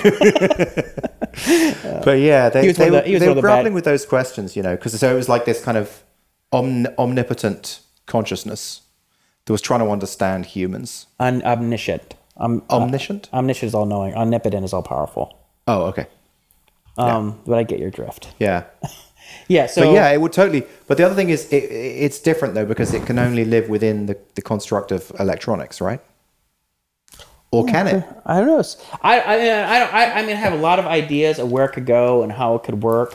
I kind of have an idea of doing it from multiple perspectives, multiple people. Nice. You know, kind of Cryptonomicon style or something like that. Or maybe The Wire. Is it going to have a narrator? I haven't really decided how. There's a couple of different things. I wrote. A funny thing, I wrote like the first like a little segment for it, and I said, and I wrote it in longhand. I was on the plane right back from San Francisco, and I was just writing. I said, I'm just gonna see. I haven't written anything in like 20 years. I'm gonna sit down and write and see how it sounds. And I was like, it actually sounds not too bad. Like, I mean, I'm faking it. I think I can fake it, you know, pretty well. I mean, but writing a few pages is obviously just part of it. You know, you have to have an overall structure that works and characters that work. I mean, there's a lot to it, but you know, it's like, it's always been sort of my feeling in life. It's, you know, people are afraid to do things. They're like, well, I'm not trained in it. I don't have any expertise in it. Like nobody trained us as broadcasters and we did damn podcasts. Did I tell you I did a few, like some time in a writing class in the UK?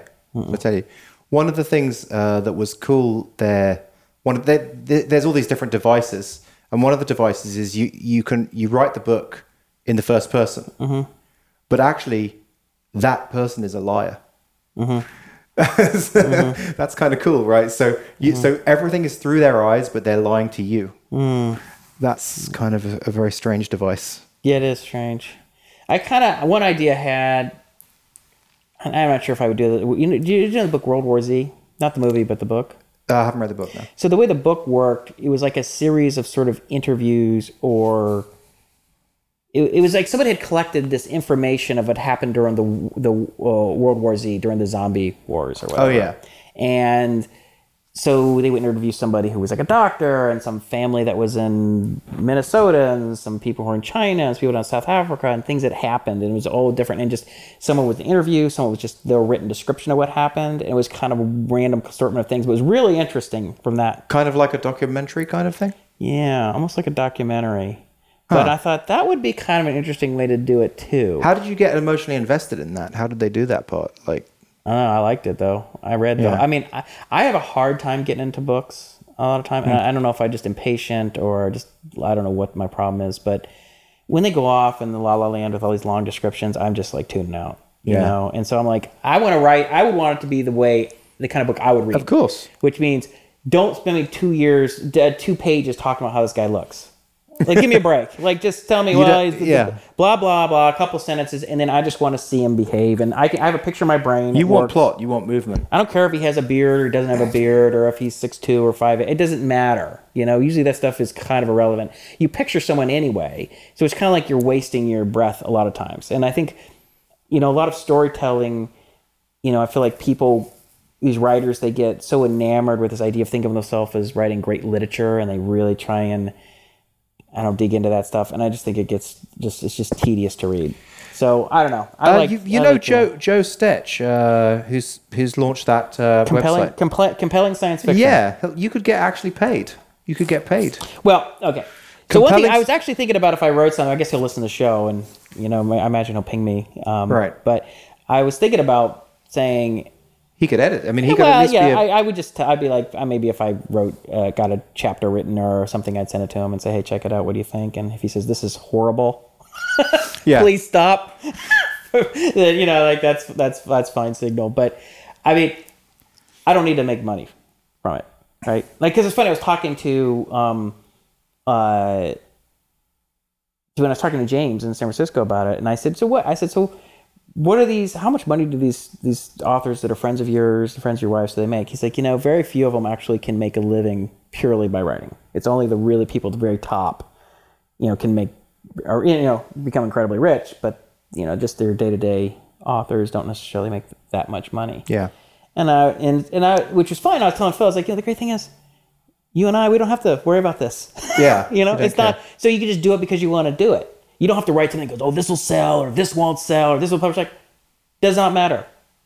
Does not matter. Only thing that matters is it's something that you think is worth writing and that you would have fun, that people would want to read. But I suppose you are putting yourself out there on the line. You're kind of putting your heart on the sleeve to be criticized. Sure.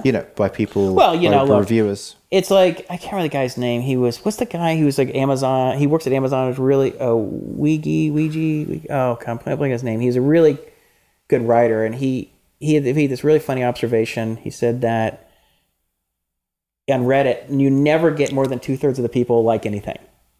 Like 66% of the upvotes is like the cap. And there was a great line. Actually, I wrote it down because I thought it was so funny. It was a quote. It was actually because I was thinking about this. I started. See if I can get this. If I can find this. Oh man, if I can find this. 1 second. Sorry. Jason's opening up Komodo edit here. Here we go. So I was thinking about, World War Z was written by Max Brooks, and that's Mel Brooks' son. Mel Brooks, right? History of the World Part 1, Spaceballs. He goes, and this was like an Ask Me Anything, and it was AMAs on Reddit, and it says, hello, Mr. Brooks, do you have any advice for an aspiring writer? And this is great. I'll just read this. Don't aspire, just write! Exclamation point. Take it in drafts and don't expect your first draft to be good. Just use it to write the end and spend the next drafts editing. Don't be afraid to self-publish. There is no shame anymore. Everyone is self-publishing nowadays, and I hear Amazon might actually help you do it. Last but not least, don't read reviews and don't Google yourself. As my friend Frank Darabont says, looking for love on the internet is like Janet Leigh asking Norman Bates if he likes her body. And you know who Frank Darabont is? He's the guy who was a creator and directed the first season of Walking Dead. Oh, right. Yeah. Kirkman was the one who created the comic book, but Darabont was the one, I think, who was a showrunner and directed and wrote some of the first seasons. So anyway, I thought that was great. Looking for love on the internet. That line was just fantastic. That is true. Yeah. And talking about Walking Dead, have you seen like the Fear of the Walking Dead? Mm-hmm. Do you like how it's progressing now? Yeah, it's kind of I find it's like the Fear of the Walking Dead is like The Walking Dead with sunshine. Right. It's like it's not as dark. It's for some reason when it's sunny out, things don't seem as bad. Well, but it's not as dark. But it's only just beginning. Yeah. Right. Things will get more brutal. The Fear of the Walking Dead wasn't that bad at the beginning. Wasn't quite so. It wasn't as bad as it is now. I mean, it progressively got darker as time went by. Yeah, well, yeah. I mean, it was pretty brutal when that guy wakes up, when Rick wakes up in the hospital, and that's true. That was pretty grim. And then nobody's alive except for that one Morgan and his son, and then he's. Is it all right to talk? Okay, spoiler alert. Like, do not listen. No, don't. Let's not do that because there's people watching. It's gonna ruin it, and then no one's gonna listen to the rest of the show. Lee, if you want to talk about Walking Dead, put it at the very end. All right. Well, right. I'll just ask you after the show. Yeah, that's fine. I'm still interested to hear your. I think we can talk. Let's not talk any specifics, but at least at this point, I mean, I like it. Right. I enjoy it. It kind of gets my Walking Dead fix because I just enjoy the show.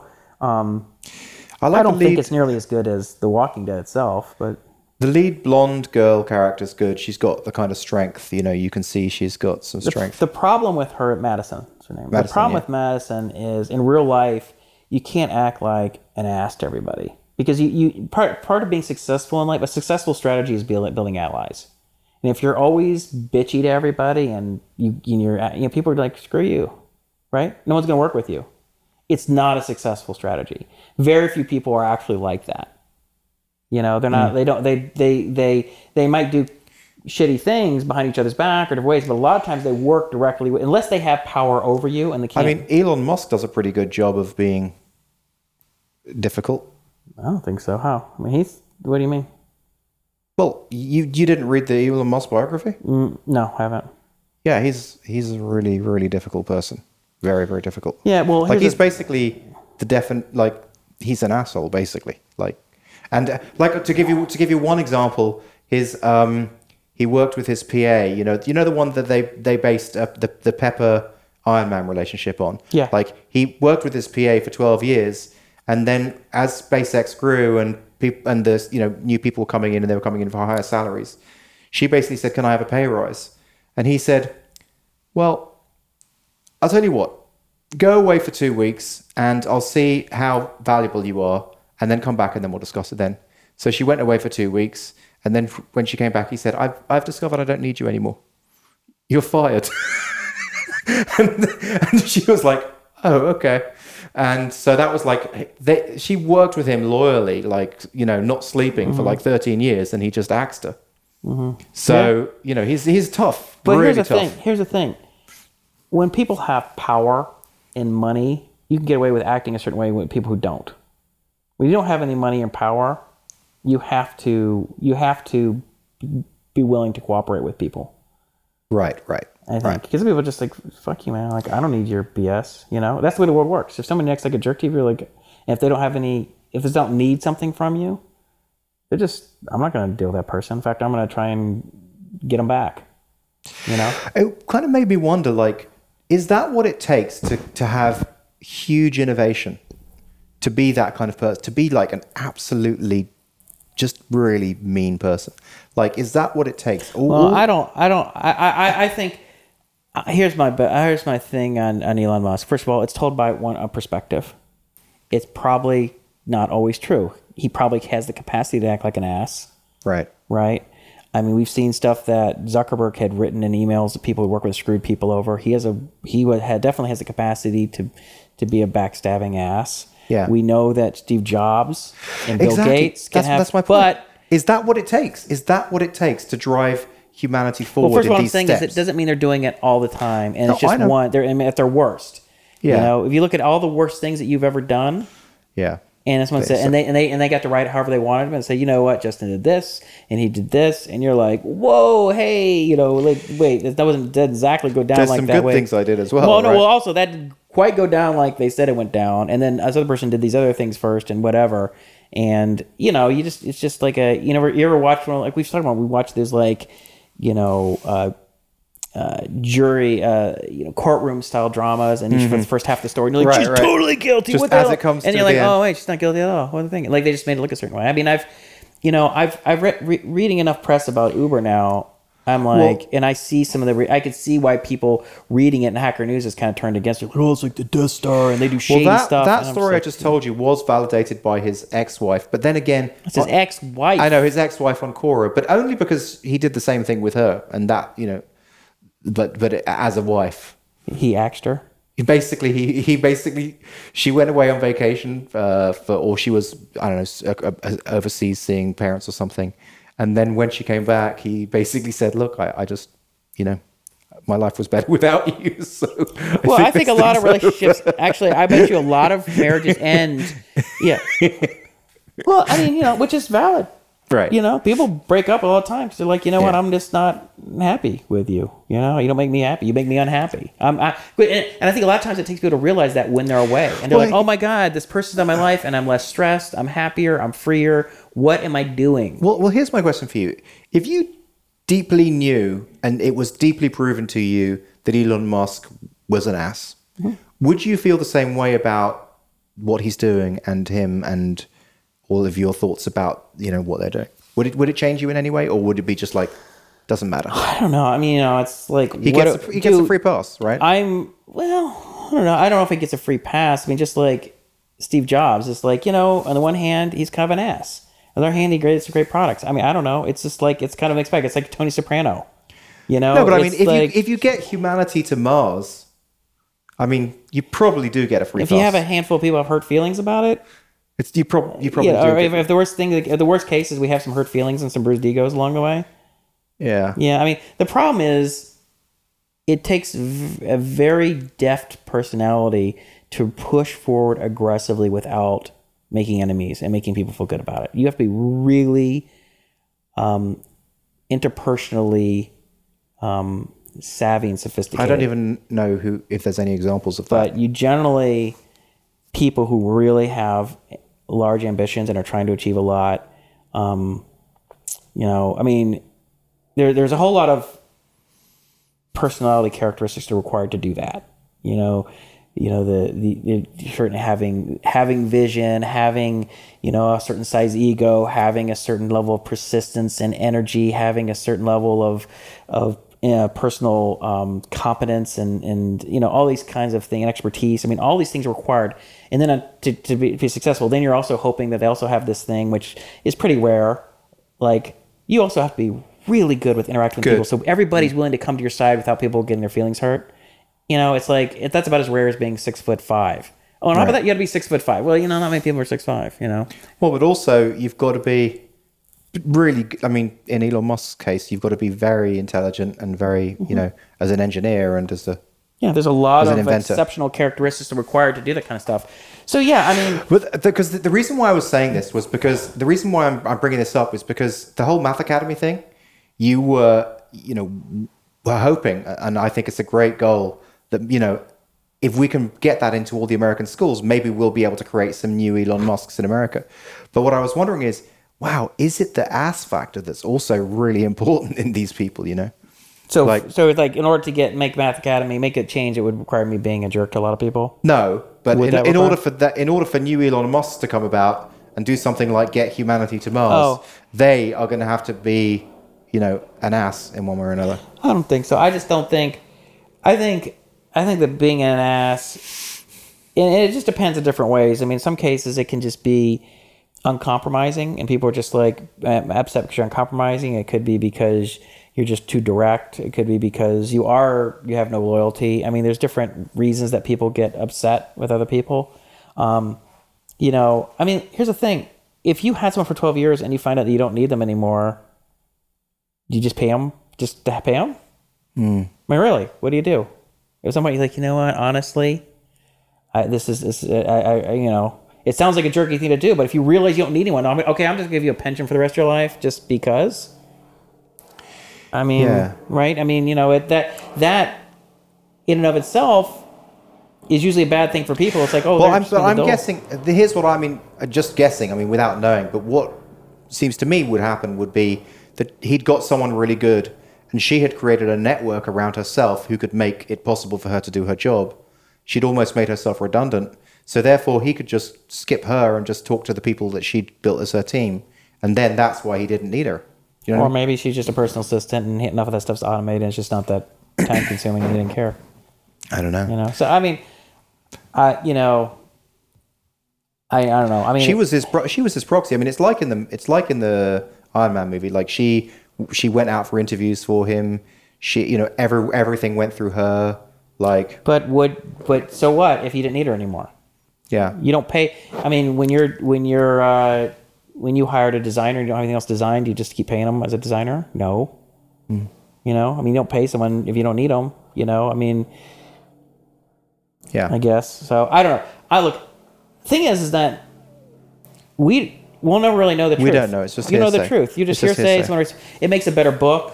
Yeah, it makes a better book, and it probably, as a writer, you're thinking no one's going to believe me if I paint this person to be just this wonderful person and this great visionary and this great. It'll actually be a better book if I really bring out his person. I accentuate the personality flaws and talk to people who have axes to grind, because they'll be like, well, it's this flawed character and he has got all these personality deficits, but he's done all these great things. Because it's more interesting, right? But there may also be some other stuff going on, because like I was intrigued by this, so I researched a little bit and saw her LinkedIn profile, and there is no mention of ever working for SpaceX or any of that, or Elon Musk in any way. So for her to like completely just blank that out of her life after 12, 13 years dedication. Or maybe she never did work there. Well, how do you mean? Well, if she did, so there's 13 years of her life that are unaccounted for, or no, it just says doing charity stuff during that whole time. Maybe she didn't work for him. Oh, she did, yeah. Well, I don't know, because the guy said, I don't know, maybe that's weird. No. That's like everyone knows about. She's famous, Mary Beth. She's like the Pepper character. Like she would. There's a lot of stories about people basically going up to her and saying, "What kind of mood is he in? Can I approach him now?" Like she was completely but personal assistants left I mean, hand woman. a lot of people have personal assistants, and Right. personal assistants make your life easy and do stuff for you, but it's not like they're... No, I know, but I'm just saying, like, why would she wipe it off her LinkedIn profile if something, there could be any, that's what I'm saying. Anything could have happened. You don't know. Yeah, we don't know. So, but, and I'm not saying that he is this amazing person. I'm just saying you could see that there would be an incentive for a biographer, especially if he's taking criticism from other biographers. If it's just this hagiography of just this wonderful person, people are like, that's bullshit, dude. You didn't even do your homework. He let the biographer in, and now he will not, talk to the biographer anymore. The biographer. I mean, this stuff may be true, not be true. He may One have way or really. another, yeah. He may. I mean, what if it was a biographer on you, and it's like, look, I had a falling out with a handful of people. I'm not saying in every instance I was a perfect angel, but this person was kind of crappy, and this person was pretty unproductive, and this person was just, I didn't need him I didn't need to work with him anymore, and now they all want an access grind. Now I'm like, oh, now I'm an ass. Great. We don't know. It could have been that. It could have been you. I mean, so I don't know. I'm just saying that I wouldn't. All those kind of things you have to kind of put a little asterisk. I don't taking a grain of salt. Yeah. Or whatever. But got it. But so anyway, I just thought it was interesting. But on the Elon Musk watch. Yeah. So we landed the second. Yeah, booster, the incredible which is pretty stuff that's cool. going on. I am hoping. This is what I'm hoping. I'm hoping that the press gets really down and negative about Model 3, and I'm hoping that between now and its launch, that those shares go down to like 100, and that I actually have some spare cash and I will buy as many as I can. That is what I'm hoping. What's it at now? That would be amazing. Do you ever watch the stock? It's around 200 now, I think. That's low. Really? Yeah. Look it up. Let's see. Justin is typing in 220. It's pretty low. Yeah. Yeah, it's too low. We sold a chunk. I think we sold like half of ours or something back in June of 2014 to buy MV Code, to invest in MV Code Club. Okay. And that was at 234 then. So it really hasn't done much. So I was right in the short term. I said, it's not going to go that much higher. It's overbought right now. So Ben told me that he sold some. Ben Reyes. And he sold it just at the point when they basically announced the Model 3 and they got their 200,000 orders. Uh-huh. So he kind of thought it was like just a little bit, but a good time to sell some. And it was really good, obviously, because that was, a high price point. Mm-hmm. Yeah. I believe in the long term for sure. If I had some extra cash, I'd put some money in it for sure. But me too. If I had extra cash. Only I had some extra cash. Yeah. So and they also the Hyperloop. They had a test run of that. Yeah. Out in the desert. Did you see that? I did. What did they have a video of it? Mm-hmm. I didn't see it. I mean, it's like a 14-second video of this kind of like a sled on rails go. I think it went to like 400 miles an hour. Or something. That's cool. That. I think ultimately, when it's in an evacuated tube, it goes 600 or 700 miles an hour. So this wasn't even in a vacuum? No. It was just using some kind of electromagnetic, propulsion system. And because when it's in an evacuated tube, then you don't have the air resistance. Are you looking it up? Is that what you're watching now? No, I'm looking for other links to bring up. Topics. So yeah, I mean, Elon Musk could be an ass. I don't really buy it. I think he probably. It's like, look, I know Travis personally. I like Travis personally. He's gotten treated pretty poorly in the press for his personality. He's basically been called an ass and all these kind of things by different people. He's a jerk or whatever. He has come through for me a number of times just to be a good guy. Yeah. And is he aggressively pushing Uber forward and trying and not, falling? He's an aggressive competitor. But I don't know anyone personally, and of the original people who come back to me and go, Travis is a jerk, and I haven't heard any of that. I really haven't. And he's been under a lot of stress. This is a huge, huge endeavor, and he's and he's right on the spotlight. So you could imagine that people under that kind of stress, that kind of pressure, would not always be at their best. You know, whenever we're stressed, we're kind of short with people. We have short temper. You know, we don't have a sense of humor. So I don't know. I mean, I don't know if I would be any nicer than him. And I sort of, he's been nice. And, you know, I'm not just saying it because, like, look, my shares are vested. I don't work there. I guess I could say anything I wanted, but I like Travis. You know, and I owe him because he's come through for me. You know, obviously, you know, having been part of Uber was a nice ride, and that you know will hopefully end up working out for me personally. But you know, I can just say by hearing all the press, think that, you know, that he'll get negative press or Uber get negative press, and I know you think he was a terrible person if you just listened to the press, right? Be like, Jesus Christ, you know, or this stuff like everyone, you know, like you'll hear these jerk offs in the comment section of Hacker News, like, yeah, the people at Uber, it's like, you know, shady stuff and the shady. And like, if you went to Uber and you met those people, like just thousands of really earnest, hardworking, smart people trying to make the best product possible. They are working their butts off to innovate and create. Like the shady.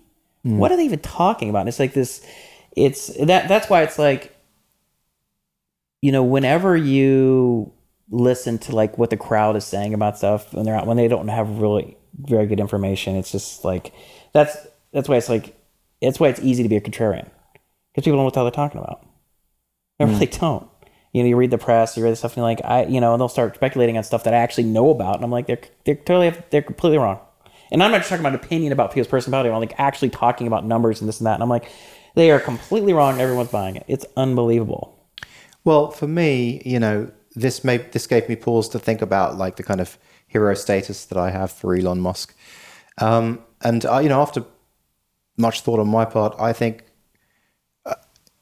I don't care. Like what he's doing is incredible. Like if you have to break a few eggs, yeah, like. Basically, what he's doing is incredible. As long as if it's just bruising egos or something like that, then you know. There's a few hurt feelings, a few bruised egos. Like you know what, you know, it's like I'd encourage him to be a nicer person, and I'd encourage him to be as nice as possible to everyone moving forward. Yeah, that's and fine. To maybe turn over a new leaf if you're listening. So. But at this point, I'm not buying it. I think he's, you know, I don't know. So was there anything else you wanted to go through? Let's see. Look at my notes. Let me this see one, here. Just very quickly. Did you see this one on LA Times? How a Lincoln High teacher gets all his students to pass AP Calculus. I did see that. Yeah, I haven't read that in a while. What was it? That's it. I just thought that you might be interested. What I was going to say is, did you reach out to him? No. To come and work it for you? No. Math Academy. Well, here's the.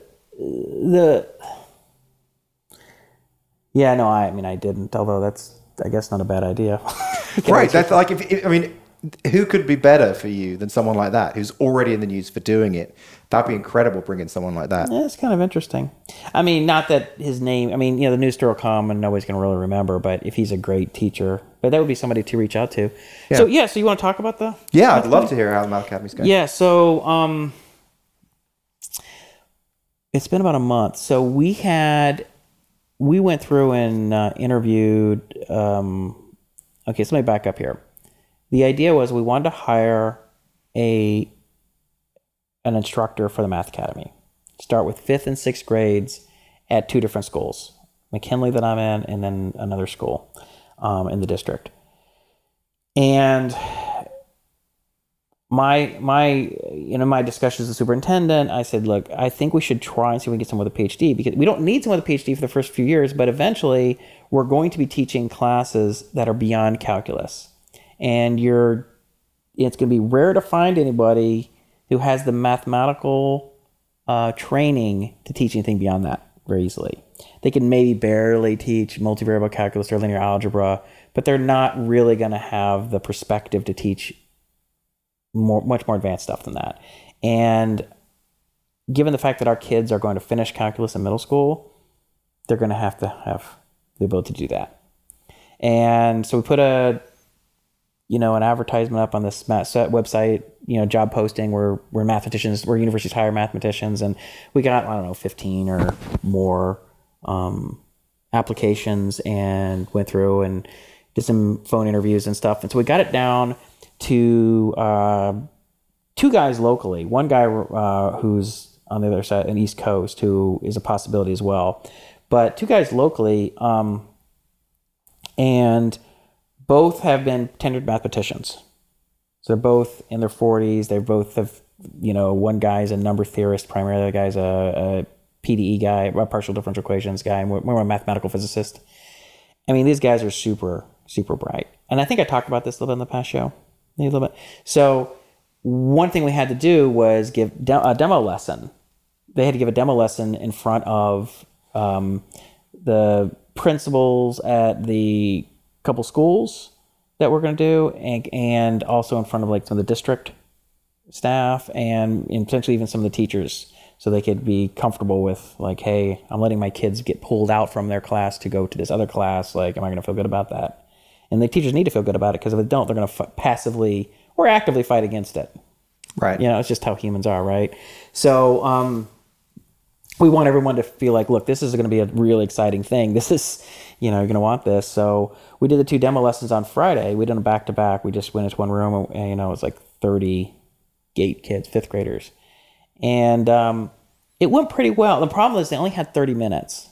So those 2 guys taught 1 lesson each? Yes, back to back. Nice. With like a little 5-minute break. And we were all, so we had all the kids in there, and then had all us adults sitting in chairs in the back, and everyone's kind of taking notes. And I sort of explained to them, I said, look, here's how you want to do it. You want to do like 5-minute, given that you only have 30 minutes, this is how your timing should work. A 5-minute intro, like this is the topic. This is why it's cool. This is how it works. Maybe 10 minutes of what you'd call modeling, of like, where I'm going to do some problems on the board, and I'm going to get input from you on how to solve them. Like, okay, if I do this and this and this, see how that works. Okay, do the next one. Well, what's the next step? That kind of thing. And then you break it out into the kids working in pairs or in small groups and on some challenge problems. It's the I do, we do, you do model, which is a really good model for in general, but particularly for kids, because sitting there, active participation is way more productive than passive participation, and it's way more fun. So I said in the email to him, I was like, this is how you want to do this. So Haran went first. Haran's the first guy. Haran went first, and he did cryptography, encoding and decoding messages using kind of what's called like a Caesar cipher, something like that.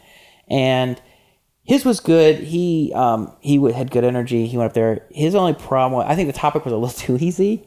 Like he went a little too slow for the kids. I mean, I sat down and talked. I mean, afterwards, we all went out to lunch. I said, afterwards, sat down in a room, all us, we sat there and talked through everything. And then I went to lunch with them, and I kind of told them. And they knew right away, like, oh, I should have done X, Y, and Z. But his is a little too easy. And he probably should have spent a little more time having the kids work together as opposed to modeling. But it was still good. The second guy, Guillermo, he unfortunately he didn't do any of the kids working together. He spent maybe half the time just kind of talking about it, more of a lecture style, and then maybe 10, 15 minutes of kind of asking the kids. But you have 30 kids in there, so how many kids can actually participate? But the other thing is it was way too hard. He was like doing continued fractions, and it's like, well, we have a 7 over 23, and then 1 over 7 over 23 is obviously 23 over 7, and I don't think the kids know how to do that. And then like, well, if we're doing like the square root of 2 as a continued fraction, then over here we have this 1 over square root of 2 minus 1, and then of course we multiply by its conjugate to get the thing. Like the kids do not know algebra. They don't even know how to multiply. These are 5th graders who follow the normal curriculum. They do not know how to multiply negative numbers. Right. They do not know how to they don't know algebra. They don't know how to multiply binomials. They certainly don't know how to multiply radicals or conjugates. I mean, none of that. So he totally overshot. He realized that. I kind of went like, I don't think they know this. He's like, oh, okay, So afterwards, he realized that he had overshot. He should have had a backup lesson. Well, I told him. He asked me. He's like, "Well, do they know what irrational numbers are?" He'd email. He's like, "Do they know what an irrational number is?" And I was like, "Because it says they don't. It says according to the standards." Guys, I emailed them links to the standards online so they could read the standards. Yeah. The standards are what kids should know in 5th grade, what kids should know in 6th grade, and it's like a few pages explaining all the topics they know. And he's like, it shows that they don't learn about irrational numbers till 8th grade. And I was like, yeah, if it's not in the standards, assume that they don't know it. There might be a couple kids have heard about it. Maybe they have an older brother or sister. Maybe they watched that Khan Academy video with one of their parents and solve something, but generally nobody's going to know. And I said, but if you need them to understand what an irrational number is to give your lesson, I said it's not that complex of a topic. You can explain what a rational number is and just explain it there and then build on that. And so I thought I had given enough explanation. And I said, look, it's got to be in the I do, we do, you do model, and you need to do problems that start with easy and build and whatever. So, but they come from a university setting, and it's lecture. It's lecture the whole time. And it's not quite the same thing. And one of the things of problems is they both sat in on my class a couple times. And I told them more than once, I said, look, do not use my kids as an example. What my kids know and what these kids are going to know are worlds apart. My kids are finishing up pre-calculus, and they finished up, 2/3 of an intro to proofs course, right? These kids don't know what a variable is. Yeah. Right? But when you come from seeing these kids do that, and you think there's some part of it just infects your thinking that they should kind of be able to do it. Right. And it's like, no, they can't. They're not even remotely close to that. So, unfortunately, he really overshot. But when we sat in and talked about it afterwards, everyone agreed that these guys seem great, but they're going to need some coaching. They're going to need some coaching on how to work with kids this age, which makes sense, which is fair, right? Yeah, they're university course. Professors. I said, you guys, you're like Formula One drivers, and you're gonna have to learn to drive NASCAR, right? It's like the Tom Cruise movie Days of Thunder, right? It's a little different thing. It's not that you can't do it, but just don't understand that you're gonna walk in day one, everything that you do in a Formula One car is going to work the same way. You have to adjust your teaching style and your strategy, things that you can get away with older kids, you can't get away with younger kids. And not only that, at college, whether they like it or not, it doesn't matter.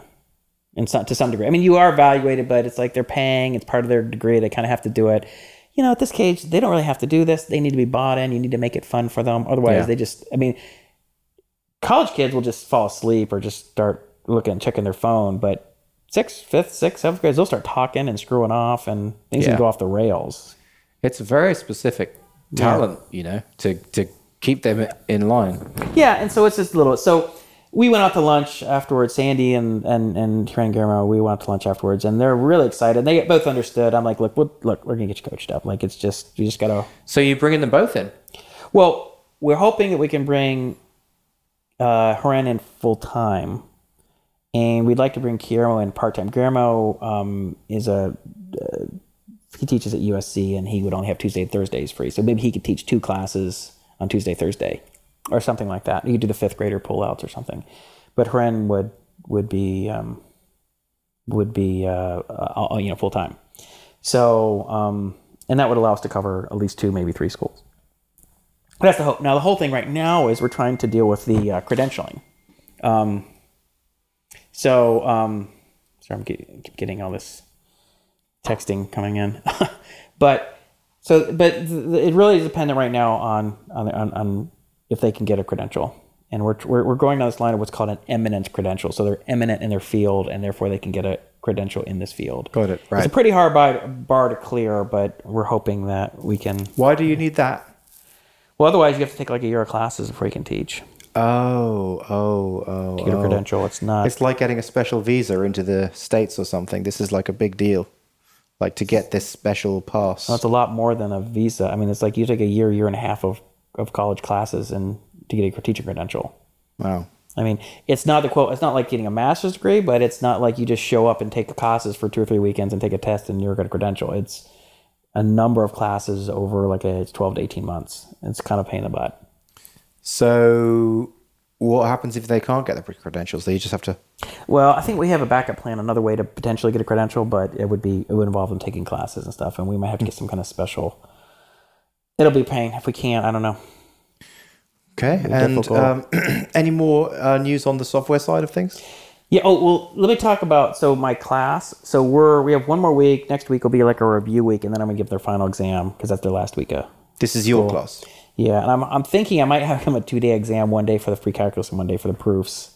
Okay. But I may not have enough time for that. I may have to just have him do it all in one class. So we're finishing that up. But what's kind of interesting is a friend of mine from my soccer team. He's a documentarian. He's been working on The Circus, which is a documentary that's following the campaign trail. It's on Showtime. Nice. And he did 30 for 30, the ESPN documentary. He did the one on the on Pinochet when the World Cup was going to be hosted down in Chile or something. And anyway, I had been pitching it to him. I said, look, I think we're doing something really cool here. I said, it might be worth you considering as a subject. And at first he was like, I'm not sure what's the story and this and that. And then I said, look, I'm going to have my kids next year shoot to pass the AP Calculus exam as 7th graders. He's like, yeah, that'd be a good story. Because it's a very clear, start, middle, finish, and you could get to know the kids and the personalities and stuff. So he said he wants to do it. Is Riley in the class? Yeah. So, awesome. So yeah, Colby and Riley, you would know Colby and Riley, but I don't think you know any of the other kids. So we would, so he said that starting the first day of school next year, he'll come and he'll film and kind of get a sense of it. Now, so what, he just puts up his own capital to do that, or does he get backers? I mean, how does that work? Well, it doesn't really, I don't know how that'll work yet, but I mean, at first it's just going at, how does he make a living while he's doing well, that? he's got a number of projects. I don't know what all he's doing, but yeah. At least in this case, he would go out and shoot a couple of days of footage and a few interviews, some stuff in the class, and then kind of see if there's something there. It'd be awesome. It'd be like that Spelling Bee documentary. Did you ever see that one? Mm-hmm. It's really, really well done. And so, you kind of, you really, your heart's on the line for like, will this kid spell this word? Will this kid spell this word? Yeah, maybe we should see that. What's it called? Oh, God, I can't remember right That's now. okay. I'll look it up later. Yeah, but it's a really good one. Yeah, it's really good. So that's kind of exciting. So if we go for the calculus AP exam next year, then I want to try and get the kids kind of get a running start going into next year. So we do some stuff over the summer, because that's kind of a big deal if we have a documentary going on us. So we really want to make sure that they're ready. I don't want to burn them out or anything, but might do some stuff. That's exciting, man. It's really cool. That would be really cool. I'm excited about it. And and the thing of taking the reason we would do the calculus exam is that in some sense you might say, well, they could learn all this other stuff that's useful, but calculus really represents the pinnacle of high school math, and it would not seem that 7th graders should in any way be able to do that. And if you could have a bunch of them do it, it would be, you think you're having a bunch of high school kids pass calculus. It's not just impressive. An outlier. Like, it proves that it's not an outlier. It proves it's outlier, but it's just so over the top. People are going to be shocked. I mean, and it's something that people understand. People know what they calculate. So if I go, they're learning proof-based math stuff, people are like, I don't understand what that means. If I say, they got 4s and 5s in the AP Calculus, they'll be like, holy crap, I took that and got a 2. That was the hardest class I ever took in high school. That kind of thing. Right. That will win respect. Okay. And it's useful in its own right. Knowing calculus is an important, set of skills or mathematical knowledge to do a lot of things. But also it kind of frees us from the kids having to spending more time doing high school curriculum, because it's kind of like, we kind of put a cap on it. So that's sort of our goal for next year. And the superintendent and the principals are all on board. They're really excited about it. That's awesome. And then the software. So I'm going to spend a lot of the summer just writing code, really leveling up the software. Okay. there's a lot of things I want to do, but one of the things I want to do is, rather than having them do the proofs on paper, because the one thing I had them do is I would give them homework. They'd write the proofs out by hand.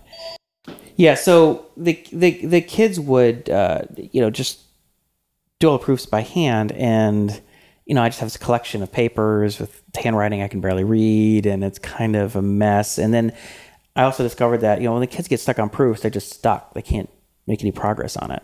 And I thought, why don't I do the proofs? Is that when you do a proof, there'll be the prove this X, Y, prove that blah blah blah is true or whatever, and then if they need help, they can hit hint 1. It's this structure proof, and it maybe can create like a template. Or hint 2, or hint 1 might be like, here are some proofs similar to this, or of this category. You're doing proofs on parity, or you're doing inductive proofs with infinite sums or something. and it would give you a couple examples. You're like, oh yeah, I remember how to do this. And would it use what is it, latex or something? LaTeX, like that? yeah. LaTeX would, and they would use that to write up, and they could have hints on that. So it'd be like a series of hints, and then I could be more like kind of like Stack Overflow or Math Overflow, where the kids could comment and kind of critique each other's proofs and stuff. Nice. And then you could go at the end of it. You could print out all your proofs at any point in time. You could print a PDF of all your proofs or have it on cool. the. So that's what I think I'm going to build over the summer, because I want them to keep doing proofs, but I don't want to keep them collecting all these damn papers and trying to read through this questionable handwriting. Yeah. and I want the kids to be able to like not get stuck and be able to kind of review each other's work and stuff. So I'm pretty excited about that. That's awesome. Neat. So it was funny. I got an email this morning from Haran. He was thinking it because we spent talking about kind of brainstorming about Math Academy, and Haran was like, brainstorming about like, well, these are the math courses they would take in high school, and and I was like, well, okay, you're getting ahead of you. Like, we still got a few years to go before we really get to that point, or at least for your kids, right? Because you're starting with 5th and 6th graders. But it was interesting though. He basically just listed what were all the like standard undergraduate math courses, and I haven't regularly replied to him. But basically, one thing I'm going to say is like, look, first of all, we need to think about what we're trying to do, and what we're trying to do is as follows: we are trying to make it so that whether they go into math, science, or engineering, one heavily mathematical major, that they are exceptionally well prepared. Meaning they were with the top people in the country. So whether you do physics or computer science or robotics or electrical engineering or math or whatever, you're there. Now, if all of it is pure math courses, a lot of that stuff is not going to be that useful. If you're like, oh, I want to be in aerospace engineering, you're like, then why am I taking all these classes in topology and abstract algebra? Or if you want to be a pure math, but they're taking all these courses in differential equations and multivariable calculus, you might be like, stuff is not as interesting to me. So one thing I need to, point out is like, look, we don't know if they're going to major in math. In fact, let's not assume that they are going to major in pure math. Let's just assume that there's a good chance that they might go into one of these fields. And so it means that half of the topic should really be applied and half should be pure. So maybe choose some probability and statistics and game theory and number theory and numerical methods and optimization and, simulation and, real analysis, like all that kind of stuff. And I was like, the other thing is, you're also trying to, it's a little bit of a sales pitch. You're trying to get these kids excited about it. And their parents. But primarily the kids have to go, this is really neat stuff. And if all their stuff is one narrow area, and it turns out they like math, but you only showed them a part of it that they weren't as crazy about, that's not great. Yeah. So, but if you show them a range of topics, and then they'll go, oh, you know what? There's some topics that I like a lot more than others. And they don't get stuck doing an entire year on some topic. Yeah, makes sense. So I'd rather say, oh, we covered game theory for like 6 weeks, like 6 to 8 weeks on different topics, across the board. Because you're going to have to take the classes anyway when they go to become an undergraduate, right? You don't skip straight to grad school. Mm-hmm. They're not going to give you credit for an entire undergraduate degree, and nor should we really be trying to, because why do that? But if every time they go into a class like, oh, I'm going to take abstract algebra, I'm going to take differential equations, and you already know like half the stuff for the first quarter and it's just review, and you actually know some of the second quarter stuff, it's going to be great, because you're like, oh yeah, like it's easy for you. Setting you up. You're setting you up. You're like, oh, like where all the kids are like, oh my God, what is this? I don't even, what is a group, and how do you prove that something's, you can make money from doing other kids' homework. Yeah, but I mean, whenever you come into a class and a lot of it is not the whole thing is review and it's boring, but a lot of it, at least for the first couple months, is really easy for you. It's kind of like hitting the ground running. You build a lot of confidence. You really know what you're supposed to be doing, and then the rest of it's easier. But a lot of times, if you come in and it's like everything is new and it's shockingly different, sometimes you can be just like freak out, like I don't know what the heck's going on. Yep. And especially if you end up going to like a really competitive school, you show up at Princeton or Caltech or wherever, and you're like in some honors class, and you're in honors, and it's an analysis or something, and you could be quickly like, I have no idea what's happening. And I talk to math majors all the time, and they have the same experience. Let them bail. Someone muscled through it, but they're just like, yeah, it was horrible.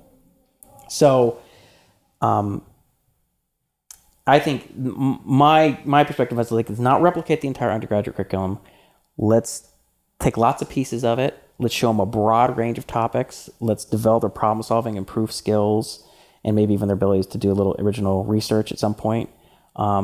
Let's show them both pure and applied, so they really understand. So there's useful things that they could do even if they don't do pure math, and they go in, they go, oh, like I know enough about, this topic to do cool stuff in, hey, I want to go into finance, and guess what? All this probability stuff and operations research kind of math I can use, or I want to go in, I want to study AI, machine learning. It's like, well, guess what? All the statistics and probability and differential equations were useful or something. But and the other thing I kept trying to tell them, I was like, look, think of this as green field. Like, we do not have to replicate, what anyone else is doing. A lot of things are being done and taught because that's how they've always been taught. But they're going to have to take this undergraduate degree anyway, so why just model exactly what they've done? You're just taking the pragmatic approach. Oh. It's like, you can reinvent the wheel. Let's reinvent the wheel. Make a better wheel. Nice way of putting it. That's my perspective on it. So we'll see. So that's actually, but at the same time, this is something that will evolve over years. I mean, we really at this point, I need to work with them on developing what we're going to do next year and getting their 5th and 6th graders up to speed. Because what they want to do is they're like, how did you get your kids to where you're at? And I'm like, well, here's what I did. Here's what I recommend you do. Like, that's what we need to focus on first. Mm-hmm. It's because I said something like, I think it was here, and I was like, oh, so would I teach your kids? I'm like, no. You get to start with your own kids. Like, you don't get to take mine. I spent some hard damn work getting these kids up to speed. I want to enjoy their skills and doing some stuff. Will you do some guest appearances in his class? I don't know. I mean, I could easily step in and kind of guest teach a class, or I will probably sit in on some classes and kind of critique. It'd be cool if one of your kids could go in and teach. No, they're not. I mean, knowing how to do something is a big difference in teaching, and these kids they're a little kid. 6th, 7th graders cannot teach a class. That'd be funny though. It's funny to watch. Although they could, they just don't have they're not articulate enough. Right. They don't have a presence. There's a lot that goes into teaching a class beyond just knowing how to do something. So we're coming up to 2 hours 15. Whoa. Well, I've been going on. What do you have anything you want to talk about? Well, one thing, just closing the loop on one thing we were speaking about the last time was about how humans follow robots into their peril. I saw another article on Ars Technica, death by GPS. Mm-hmm. Basically, and I'm smiling, but I shouldn't be smiling. Is that a woman drive off into a lake? It's just that it's actually a term that park rangers have, where people will program into their GPS to go somewhere, and it'll take them through some kind of national park in a really dangerous way down a road that's barely even got tracks, mm-hmm. and take them down there for miles, for 20, 30, 40, 50 miles. Then all of a sudden they realize they're in the middle of nowhere. There's no good way out. And the map didn't know that it was a closed road. And it's just, that happens a lot. Yeah, well, people, you can't get rid of your common sense. Right. So, well, actually, here's something that I thought you would find interesting is the DAO of the DAO, or how the autonomous corporation is already here. Oh, this is the, what's the name of that blockchain? Ethereum, that's the one, yeah. Ethereum. So there's no necessarily owner. The whole thing is a crowd. It's run, the voting and everything happens through some Ethereum blockchain. Their shares are represented by how much Ethereum they've purchased, right? This is a blog post that I wrote in 2009. Yeah, remind me a little bit about your whole... Yeah, the venture matrix. Yeah, exactly. Basically, just the idea of this company that was completely structured through peer-to-peer networking. Yeah. But the only piece that they don't have is they don't have the actual they're just creating the company in that way. They haven't. It's not the workflow. It's unclear what they're going to do. Yeah. It's kind of funny. I was thinking of this. So I was thinking about that sci-fi story, the AI. It's an AI could create its own corporation. Oh yeah, cool. With completely. Something like this, right? Take over the planet. Yeah. I mean, in that way, so think about that. They could manage, via a team of VA workers, they're virtual admins. Mm-hmm. But not just that, they could mechanical Turk the shit out of everything, you know? Yeah, that's what was fun. That's why I was thinking about writing it. It was like, it was so fun to brainstorm it. Yeah. You know, all the things that might be possible was kind of freaky when Phil and I were talking. I'm like, geez, you know, we could do this, we could do this, and how would that work? And wow. There's so many ways that it could bring society to its knees. Or not. You know, it's interesting. It's not just that. Well, it could take the viewpoint to think, it could take a completely symbiotic viewpoint and think, okay, I'm going to make mankind so successful because that's going to help me. Maybe. A lot of things that could happen. So interesting. So I'm probably going to owe Phil another lunch because I don't think I'm going to get another 1,000 words tonight because I have to, among other things, write a grant proposal for Math Academy. Yeah. And it's due. So I'm working with a grant writer for the district, and she found a great potential grant that's like $250,000 or something like that. They're up to that. And she's like, this is right up your alley. So I gotta write that today among some other things on my to-do list, which I can't even remember now. Yeah. So Phil's going to get another free lunch. Lucky Phil. He said there's no such thing as a free lunch. Have someone bet he's going to finish something when he doesn't have the time to do it. That's a free lunch. Yep. All right, so we done? Yeah. All right. Well, that's a wrap. We're out.